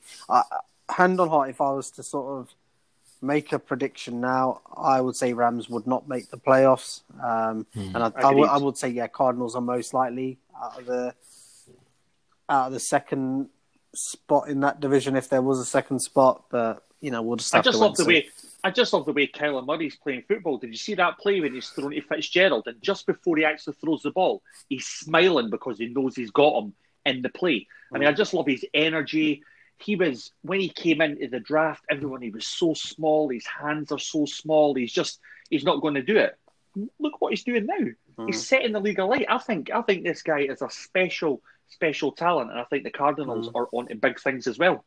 Yeah, he's still a bit inconsistent, but he's getting there. As I say, he's had a couple of bad games. I remember there's that Jets game he had. He wasn't firing on all cylinders. But yeah, to be honest, he's done well. He's definitely going to be up there. Talked about in terms of one of the top QBs in the league. So at least the top half in terms of the top 16, I would say he's up there. Thanks for that, Suk. Kiri, if you're listening, I hope your father's done you proud. But we're going to go off to, I was going to say St. Nick, just to be smart, but we'll just go to Ryan now. You've got as Jeff Reinbold the Raiders. Oh, this was not an interesting game. It was interesting. Good. I mean, if anybody saw the wind in Ohio, in Cleveland this week, it was ridiculous. Actually ridiculous. Take a look at the field goal that Daniel Carlson misses in the first quarter of the game. It starts off going wide right and ends up going wide left. It's a banana. It just curves all the way through. It's crazy. And it kind of sets the stage, and you're not going to have a pass-happy, really offensive masterclass on your hands when the wind's like that. They ended up with 4 seasons throughout the entire game. There was sleet, hail, wind, rain, sun. It was not a fun game to be playing, I don't think. At one point, it looked like there was a hurricane coming down. Yeah, I thought I was watching Good Morning Britain, to be honest, when I watching the weather report. I thought I was watching Gavin Hastings taking a kick for Scotland. Oh, it was Murrayfield. It doesn't make for a firecracker of a match, does it? And to be honest, it's a bit of a shame because I think the Browns probably needed one, and the Raiders did after. These are 2 really inconsistent teams, and they've both been up and down all season, haven't they? Really, yeah. But I think both sets of fan bases are going to have to learn that you don't just go from really bad to really, really good in a season or 2. It takes time to really set that culture and get the experience of grinding out games like this one that can push you further on in a few years' time. I mean, there's a reason. Also, like the Pittsburgh Steelers, yeah. Okay. I'm going to keep going. I'm just going to ignore it. It's fine. So, yeah, the first quarter was pretty dull, apart from, the missed field goal, which was crazy. And it pretty much came down to who could run the ball most effectively. And even though the Browns came in as one of the best, I think they were the best run offense in the league, it's Josh Jacobs who really won the game for the Raiders. He put them on their back, carried the ball 31 times for 128 yards in the pouring rain. And I think what the Raiders really did was control the clock. They ended up with having the ball for a whole quarter longer than the Browns did. They had the ball 15 more minutes, and that's a recipe for winning the game. There were a couple of controversial moments, and if you really want to dive into those. Roger and Suk have gone into them on the officiating podcast this week. Both teams had touchdowns ruled out. There was a Henry Ruggs touchdown where he was adjudged to have, I don't know, the curl of the nail of his little toe touching the end zone, which made him out of bounds. I think the Jarvis Landry one was probably fair because it looks like he bobbles the ball as he goes to ground. But then if you call that one, can you then give Renfro the touchdown? Because there was a very similar kind of... there was a lot of questionable calls from the refs in this one. And if you want to dive into that, definitely hit up the officiating podcast this week because Roger's very good at that. Yeah. Can I also apologise to Henry Ruggs because I don't know why, but when we were doing the pod, I started talking like one of those old football commentators because I was like the number 11, and I knew it was Henry Ruggs, but for some reason I just called him the number 11, and I was like, whilst I was recording it, I don't know if you can tell in my voice, I was just a bit like, wow, that was rude. So I just, and it actually bothered me. It actually bothered me because I thought the fans are going to be like, God, he doesn't even know who Henry Ruggs is. And number 2, I was just a bit disrespectful. So yeah, apologies to Henry Ruggs the third, the second. I'm not sure Henry first. really cares. And any future Henry Ruggs is there out may there be a few. Well. He's been playing pretty well. You got that. I feel better now. No, I feel yeah. I'm glad we can be absurd. That's fine. Jarvis Landry was getting a lot of attention from Baker Mayfield. He got 11 targets, which, when the passing game was pretty mediocre for both teams, 11 targets is a hell of a lot. I don't know if that's going to be the way it goes with OBJ out, because he hit Rashad Higgins a few times last week, and he seems to really rely on his tight ends, David N. Whether he's going to be there for much longer, nobody knows. It was a bit of a nothing game, really. Browns missed a field goal with 2 minutes left, but it wasn't really going to make much of a difference, to be honest. But they go into a bye at 5-3, and I think if you told the Browns fans they'd be 5-3 at this time of the season, they'd take it. I would have. I was a Browns fan. Paul Brown was looking to be 7-0. Really? Really? God. Okay. Never mind. Better luck next year, Paul. The Raiders are 4-3 as well. So they've got a lot. They've got a lot going for them, but the divisions they're in, there's no way they're going to catch up with Kansas or Pittsburgh. Oh, I said it now. Or Baltimore. I think it's a season that the two teams need. They just need to build on it and not overhype themselves and not believe themselves too much, but just keep building.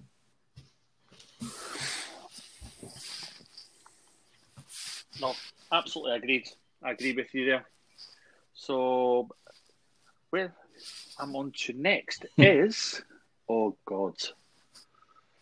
Yeah, so basically, Dallas Cowboys 23-9. Suk, you've got to say next. What you've got to say about that? Huh? Yes, I got the short straw. I got the short straw on this one. It was in the group chat. Who's wanted? I was like, yeah, I'm going to be up for this game. I'm going to speak about this game. Yeah, you don't know. You've got it lucky, mate. You don't know. You don't know what you're talking it certainly about. wasn't. It wasn't pretty, man. But I mean, the Eagles. I mean, they took down the Dallas Cowboys 23-9 on that Sunday night game with the victory. They remain in the first place in the shitster dumpster fire NFC East. They're 3-4-1. The Cowboys fall to 2-6 and they've lost 3 in a row since losing Dak Prescott for the season.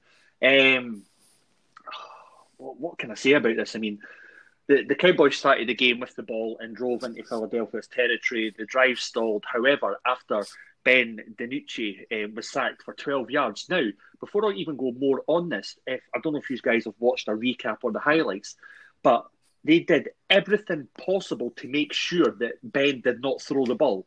It was run.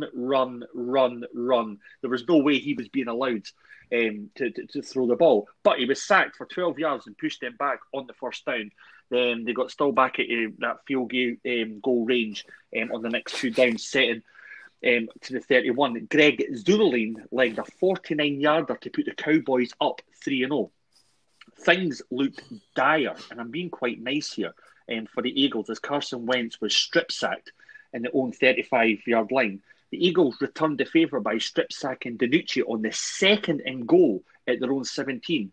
Philadelphia capitalised on this as they drove down the field 83 yards on 10 plays. Wentz found his new favourite receiver, Travis Fulgham, for a big 32-yard pass, which helped set up the Birds, or the Eagles, or whatever you want to call this team. The returning Jalen Reagor then came up with a 2-yard touchdown catch. The Jake Elliott extra point put the Eagles up 7-3 with 2 seconds left in the first quarter. The second quarter began with the Cowboys going 3 and out before Wentz was strip-sacked again. Dallas recovered the fumble at the Eagles' 46. They went 15 yards on 6 plays to set up another 49-yard field goal off the leg of Zularian. The teams then traded punts. The Eagles looked to be set up as Greg Ward returned the Cowboys' punt to the 49. But just a couple of plays later, Wentz obviously sailed. It was a crazy pass intended for Reagor, but into the end zone. The pass looked like it was going to be incomplete, but then Trayvon Diggs somehow he actually came up with the interception, dragging his knee in the end zone. The Cowboys didn't capitalise on this as they had another 3 and out. The Eagles also had a quick drive and turned the ball over on downs at the Dallas 44. With just 30 seconds left in the half, the Cowboys went 14 yards and 5 plays. Zularian then booted a line drive kick that squeezed through the uprights from 59 yards that put the Cowboys 9-7 at half-time. The second half started with Wentz getting kicked, obviously, getting picked, not kicked, by Diggs again. And he should have been kicked. He should have been actually punted out, intended for John Hightower. The Cowboys went 35 yards in 10 plays, but Zularian missed the field goal, this time from 52 yards. After the Eagles started at their own 49, they played up in 9 plays. Wentz found Dallas Goedert for 15 yards on 3rd down. He connected with Fulgham in the end zone, and a few plays later, the Eagles went for 2 and converted as Wentz completed the pass to Reagor. That put the Eagles up 15-9 with 2 minutes remaining in the third quarter. So the Cowboys obviously still had plenty of chances to come back in the game, but they turned the ball over on downs on their first drive in the fourth quarter after taking 4 minutes off the clock. Even after that, they still had a shot as they forced an Eagles 3 and out, starting with the ball at their own 29 with over 11 minutes left. It looked like they were actually in a good position to march down and actually take the lead. The Cowboys marched to the Eagles 21 in 6 minutes, but then DiNucci was strip-sacked again. Oh, God, the Steelers are going to absolutely demolish him. I said that again. The touchdown, but it pretty much sealed the deal for the Eagles as it turned to desperation time for the Cowboys. So, the Eagles head into their bye week before taking on the New York Giants in Week 10. The Cowboys head back home to face the undefeated Pittsburgh Steelers as things don't get any easier for them. I'm sorry for all you Cowboys fans listening right now. They obviously don't have their bye week following in that till Week 10. These two teams don't meet again until Week 16. Did any of you guys actually stay up and watch this, or did you just do a recap? No, I watched it in the morning. I stayed up for the whole game, and it was. What do you want a medal, or? Please, or in fact, give me a Super Bowl. Give me 7. No, give me 7. What was that noise you made earlier as well? Like, are you trying to get a job with the Denver Broncos or something? Making that horse noise. You're going to be the new. Have you heard the sound noise that they make whenever they get a first down? Yeah. That's Stuart's new job when this podcast doesn't work out because fans are sick of hearing about the Steelers. The Scottish Bronco. Yeah. I'll do it. You're such a dick. Yeah, I know. So anyway, did any of you guys painfully watch this? I didn't even bother.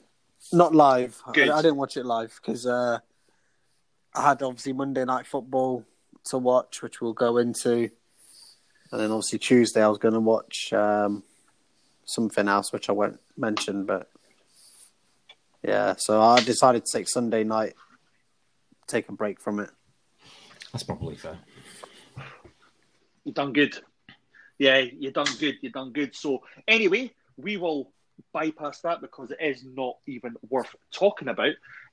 But I will give Suki the absolute honour of talking about the Buccaneers. How did you feel about that result? Well, I'm not talking about the Buccaneers first. I'm going to be talking about the still got the Bears Saints to talk about. So I have. Jeez, Hey. I just dropped my notes and just went straight off into the final part of the podcast. I know. I was actually that bored talking about that last game. I just zoned out. I was like, we're talking about Bucks now. We're just going. You just got knocked out, didn't you? And speaking of knockout, got knocked out.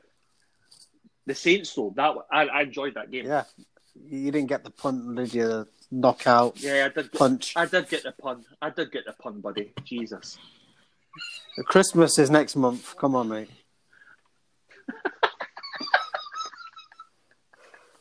Saints versus Bears. So obviously, for all the wrong reasons, unfortunately, but we'll try and obviously talk about the game itself. But we have to first of all talk about Javon Wims and that moment of stupidity on his part. I mean, what goes through a player's head when they're doing that? I know, to be fair, I know Chauncey Gardner-Johnson, he's not the most liked fella. I mean, I know even his own wide receiver, Michael Thomas, knocked him out a few weeks back, but yeah, he's just not liked by wide receivers, is he, this boy? And sorry, Suk, sorry to interrupt. I've actually not looked too much into what actually happened, but was it traded insults during the play before?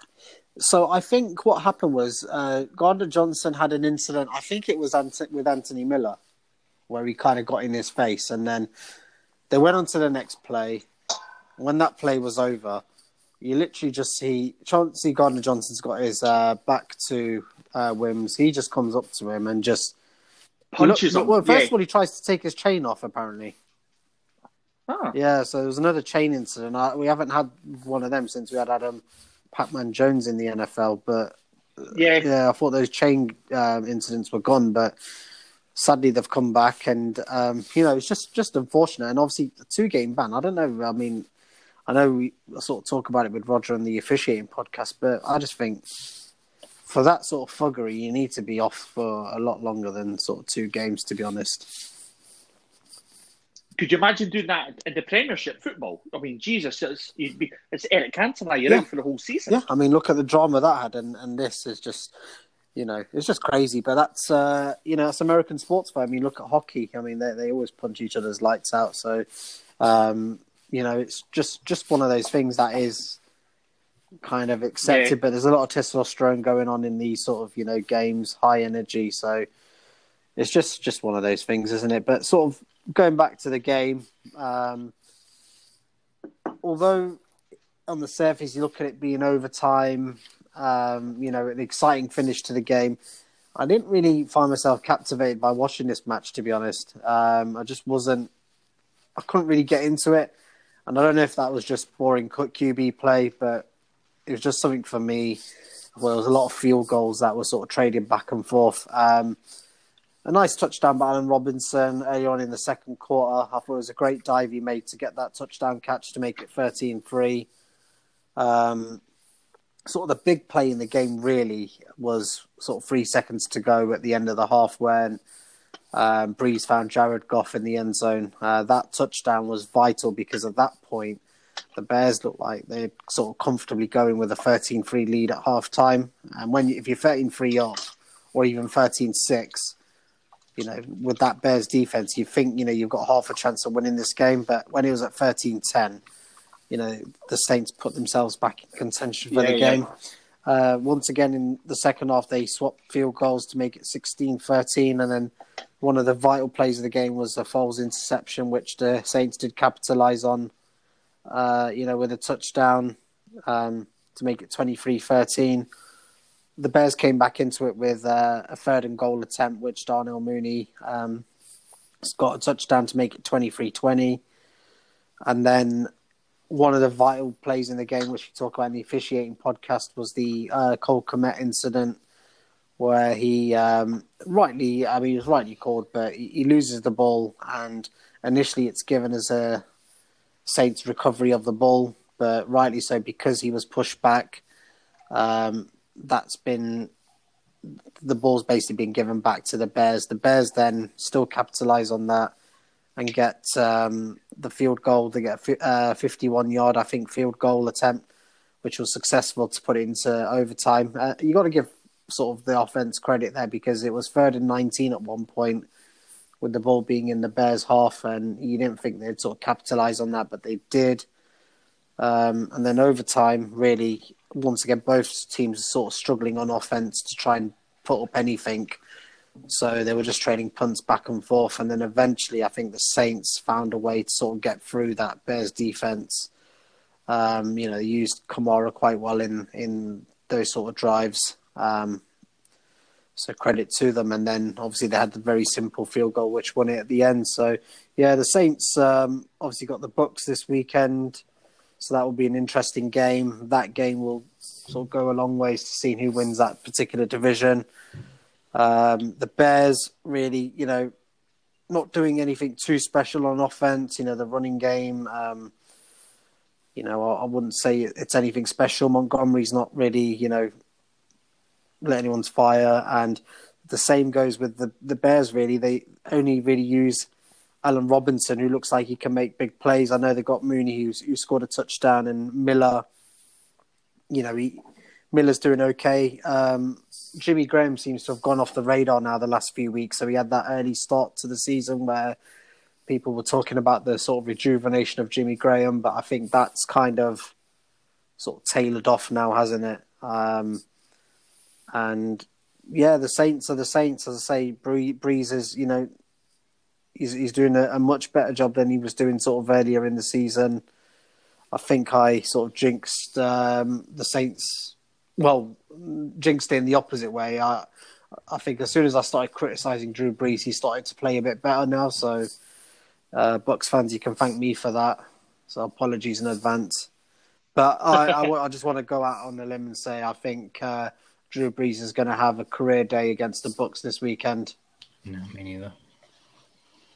I don't see it. I'm just trying to turn the jinx the other way around. You've unjinxed it, so see what I'm trying to do. Yeah. No, so I'm saying Breeze is going to have a massive game, and I really rate his arm. I don't know about the Saints this year. They're really letting the Bucs have a chance at winning the division, aren't they? They're just not quite there. I mean, they've only lost 2 games, I guess, but yeah, they're big time. Yes. Can we stop talking about that? No. I'm just firing something out here. Do you think this is Drew Brees' last season? I don't think he can push it another year. I think it is. I genuinely believe it is. No, definitely not. It's just going to be interesting to see how that franchise goes forward, and obviously the backup quarterback, Taysom Hill, pick Winston. They paid so much money to Taysom Hill this year, and I just can't see that going well at all. Yeah, crazy. But they've not really paid him to be a quarterback. Paid him quarterback money. Paid him to be like an offensive weapon. Decent quarterback money. Yes. And they keep saying, he's the man. But yeah, it's going to be interesting. I'll be interested to see how that comes out. I just see the Buccaneers firing on all cylinders. There's no way that the Bucs lose this one. Like they're hot on it. Who we got next? Because I was already on to the Bucs for the final one, and I rudely interrupted you definitely two guys. Not big Jimmy Are G we going at the moment, on to big Jimmy G's 49ers? Oh man, yeah, 49ers 27, Seahawks 37, and I don't know. The game was both as close as the scoreline suggests it was, and not at the same time. It was a very strange game.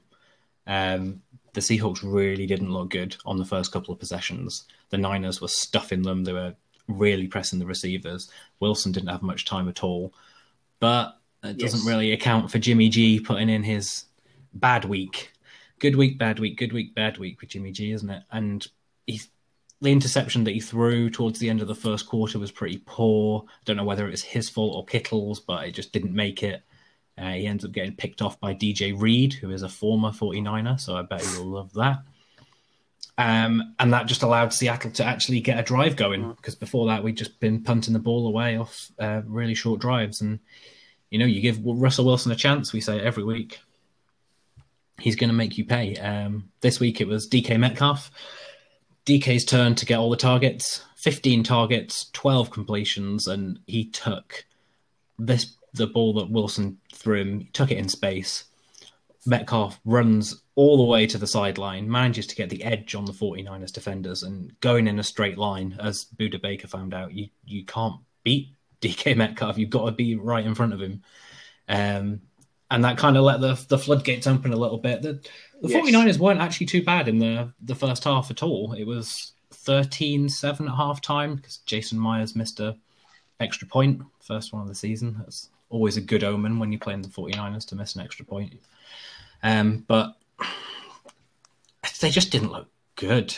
Jimmy G, they put some drives together, but all of his throws were 10, 15 yards max. He wasn't trying to air it out down the field.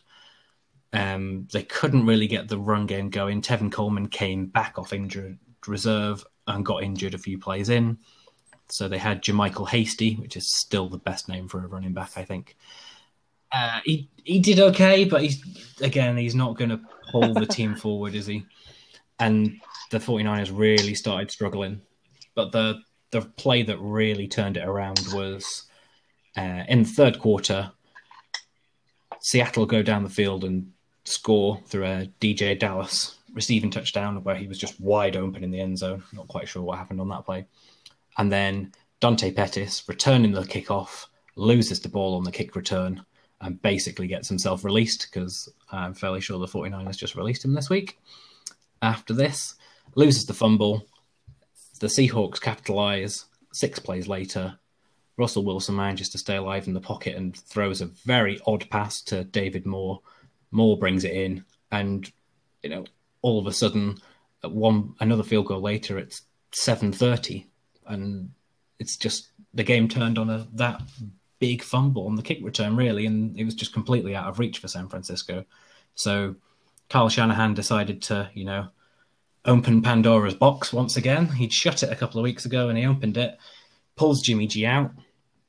I know now we know that Jimmy G is injured, but I mean, even his performances this year, even when he's not been injured, haven't been amazing. He puts in Nick Mullins. Nick Mullins then goes 18 of 25, 238 yards and 2 touchdowns, completely outshines Jimmy G. And once again, we're talking, is Jimmy G that good?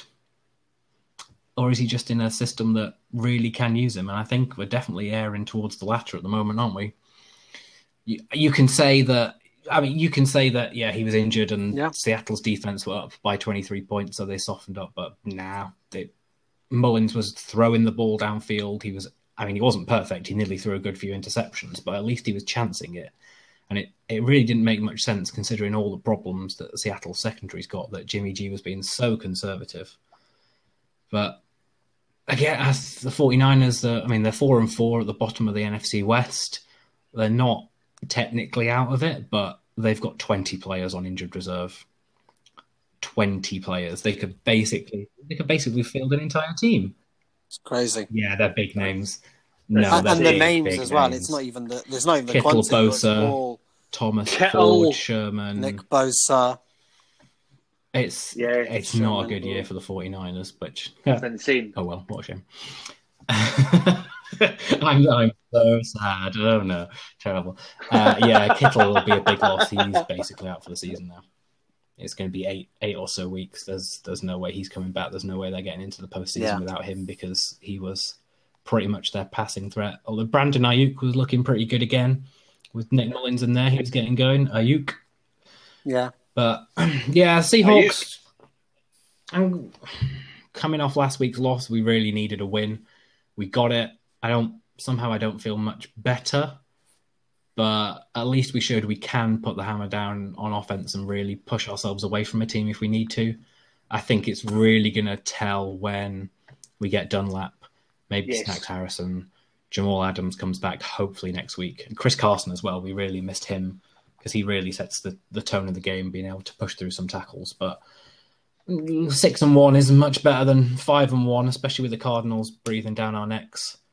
So we'll see how it goes. Again, we've got a lot of NFC East teams, I think, still to play, but a lot of NFC West games as well. I'm not ready to call this season for us just yet. I can see it going either way still.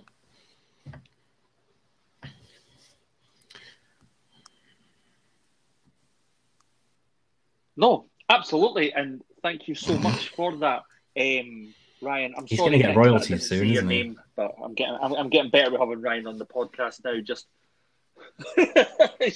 having that many people now in the network, it's impossible to know who is who. But Sook, not putting you on the spot here, but the Bucks. Wow, Monday Night Football. Yeah, tense. It was Tom Brady right up against the team that's cost him 2 Super Bowls, to be honest. And he came in. I think he delivered. Did you stay up and watch the game? Yeah, of course. It was quite tense, to be honest, and at times, you know, I'll be honest, there's times when we were going through certain plays like field goal attempts. I kind of had to look away from the screen. I literally didn't want. I'm not joking. It was just so tense. It was like one of them where it's Monday night and you think I've invested so much to watching this team tonight, and if they just let me down, it's going to be so frustrating. I did the bad thing as well by going on social media and seeing a lot of Giants fans sort of moaning, etc. And part of that was sort of infuriating me, but I'll sort of go into that a bit later. But in terms of the actual game itself, I thought the Bucks started off well with the first drive. I mean, it was a very decent drive, and unfortunately, it didn't result in any sort of touchdown. But you know, we got the field goal, and you know, you're 3-0, and you think, yeah, this is gonna turn out okay. It's gonna be, you know, just sort of a normal Bucks game. That's further emphasised when the Giants have their first drive and do nothing with the ball as well. And then you think, yep, you know, what we'll do is we'll keep scoring on each sort of offensive drive we have. As long as we keep putting little points on the board, 3 points here and there, you know, be an easy win. But then, you know, things at that point when you just started to feel a bit comfortable as a Bucks fan, Ronald Jones, you know, loses the football. So it was a bit of a bizarre one. You know, he catches the ball, he goes down on his knees, doesn't get touched, and he thinks, oh, I can get a couple of more yards here. And maybe it's a mistake on his part, you know, because he's still a young player. So, you know, hopefully he can maybe learn from getting this out, you know, learning in terms of how not to do this in the future. He loses the football when he sort of gets up and tries to get a couple of more yards in.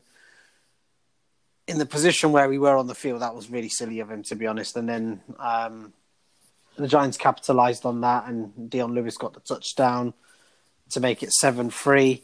At that point, Daniel Jones is having a pretty decent game, and even last year he did a real number on the Bucks. So I think I said this in last week's podcast. I had lots of concerns going into this game, and I just really wanted to come out with any sort of victory. At that point, then we can't do anything on offense. You know, back and forth. And then in the second and goal, the Giants make it 14-3, which, you know, at that point you get a bit worried, don't you, as a Bucks fan, because you think, oh, is it going to be one of them days? I still had a bit of confidence going in, thinking, yeah, we could come back into this. One of the key plays in the game was a pass interference call on James Bradbury. I thought it was an obvious pass interference call, but I know there were a few Giants fans saying that it was ridiculous, but I could see it from my vantage point watching home on TV, so I don't understand how anyone sort of missed that. You know, that resulted in then Brady to Gronk touchdown. We unfortunately failed the 2-point conversion. And then at that point, it just ends up being tense because at the end of the third quarter, Giants have a field goal to put themselves ahead.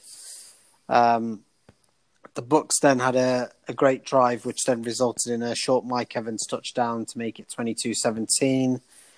And then there was that late field goal extension to the margin. Yeah, so it was 25-17 at that point. And then needing a 2-point conversion to force overtime, like, woof. Sorry, the line just went a bit funny there. Can you guys hear me okay? Yeah. this was really frustrating. It was sort of the last drive of the game, so we had so many chances. The Bucks did sort of close out the game. I think even at one point there was like 4th and 17, and the Giants just kept getting the first downs. And I thought, what's going on here? And then they ended up getting the touchdown with Golden Tate. Which Tate, yeah. Yeah, I mean, I had to go for obviously with 20 seconds to go. At the end, when I initially saw the footage in live version, I actually thought, yeah, it's pass interference. But then actually having to break the play down, I think the right decision was made at the end, because you can see that Anton Winfield is looking at the ball. He then is running towards the defender at the same time, but the ball hits his arm first and then he hits the defender. So really, I don't think you can call pass interference on that particular play. I think the Giants will definitely feel that they've lost, that they didn't capitalise, because our secondary was there to be had, to be honest. I mean, I thought Sean Murphy-Bunting, Jamel Dean had poor games. I know Sean Murphy-Bunting did get one interception, but he could have done better at the Golden Tate touchdown towards the end of the game, in my opinion. Daniel Jones missed out on a lot of big throws where if he got his target, the game could have been out of the equation by sort of half time, even in the third quarter. So unlucky for Giants fans, but then for the Bucks' perspective, a win is a win, and you kind of have to have these sort of games in order to know what you're about. I think you can't just always go in there just beating teams by 2-3 score margins. Sometimes winning games like this really shows how a team's mettle is. Yeah. And Suk, I'm not jumping in here and saying all Pittsburgh Steelers, but we're going into Dallas. No, but listen. We're going into Dallas thinking we're going to steal. No, I don't think that's the case. This is completely different. The Giants have still been somewhat competitive. I mean, I don't think they've lost many games by high scores this season. With the Cowboys, you're getting. I mean, there's even talk that DiNucci might even get sort of dropped for this game. So who are you going to play? Cooper Rush? Yeah, they've actually got an automatic throwing machine to replace him. and they'll just move it about and just throw the ball like he's non-existent. I just remember when me, you and Gareth, we started this podcast and we started doing the draft and we were all just talking. The Cowboys were such an exciting team, And when they drafted CeeDee Lamb and you were just looking at that offense, it was like, wow. Yeah, I mean, a lot of it's down to bad luck as well. It's I mean, phenomenal. even before the Prescott injury, though, I mean, they weren't looking that good. I mean, they only managed to obviously beat the Falcons after being, behind by so much. Really, and they're not. Prescott was the only sort of shining light in that team. Yeah. He was on for record-breaking numbers in terms of yardage. But the rest of the team, that secondary has let him down. They've been absolutely woeful this year. I've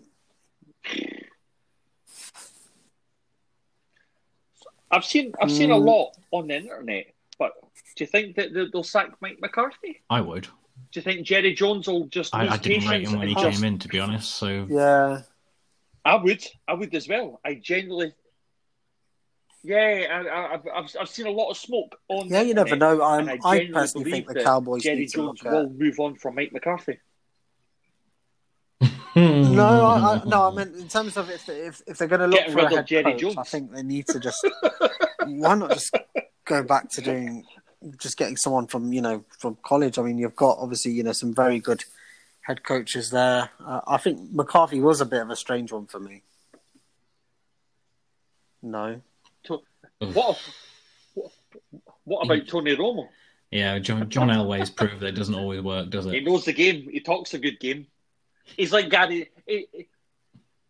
It's like Gary Neville. He's probably one of the best soccer analysts. But then he went to Valencia. No, I'd like to see the Cowboys so talk a good game. Riley from Oklahoma, to be honest. I think Oklahoma now, his job's done there. He's, he hasn't got any sort of. He can't really do anything further with that sort of team. So, why not just get him? I mean, there's always been talk about sort of Lincoln Riley as well at the Cowboys. Yeah. So it might be the chance now to sort of pull the trigger there. That's what I'd personally do if I was the Cowboys, but we'll have to see. I think Jerry doesn't want to wait for another rebuild, does he? Well, he's going to have to. I mean, there's decisions to be made in that front office. He doesn't. I mean, if they get, say, one of the first 2 picks in the draft, and Trevor Lawrence is there, do you cut the lead on Dak Prescott and say, okay, let's just go with Lawrence? I probably would, and save that money on cap space and use it to then rebuild the rest of your team. I think every Dallas loss at the moment just adds another $1 million onto Dak's price tag for next year. Why not Dak for MVP? Well, because he's not playing. Yeah, well, yeah, but look at he had a team that was competitive. Take him out. But he still only won 1 game though, didn't he? Uncompetitive. Well, yeah, that's true. Yeah. Well, yes, he did. Oh yeah, no, that didn't count. The second one, 1.5 games. Yeah.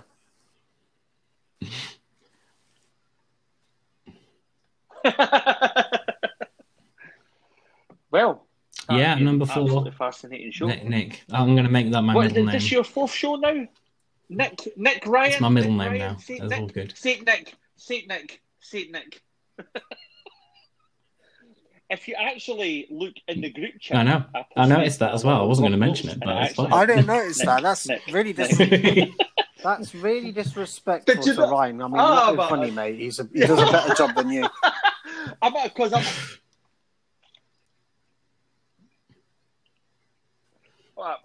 I absolutely believe he does, but when you're dealing with you, Nick, Tristan,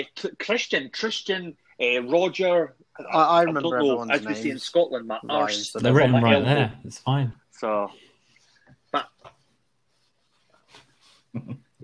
yeah, you're involved in every podcast. Like, you're literally involved in every podcast. But guys, thank you so much again for being part of this. My kidneys are good tonight, and I just want to say a good night. Bye, guys. Stay safe. All our fans, thank you for listening, and I'll see you next week. Good night, boys.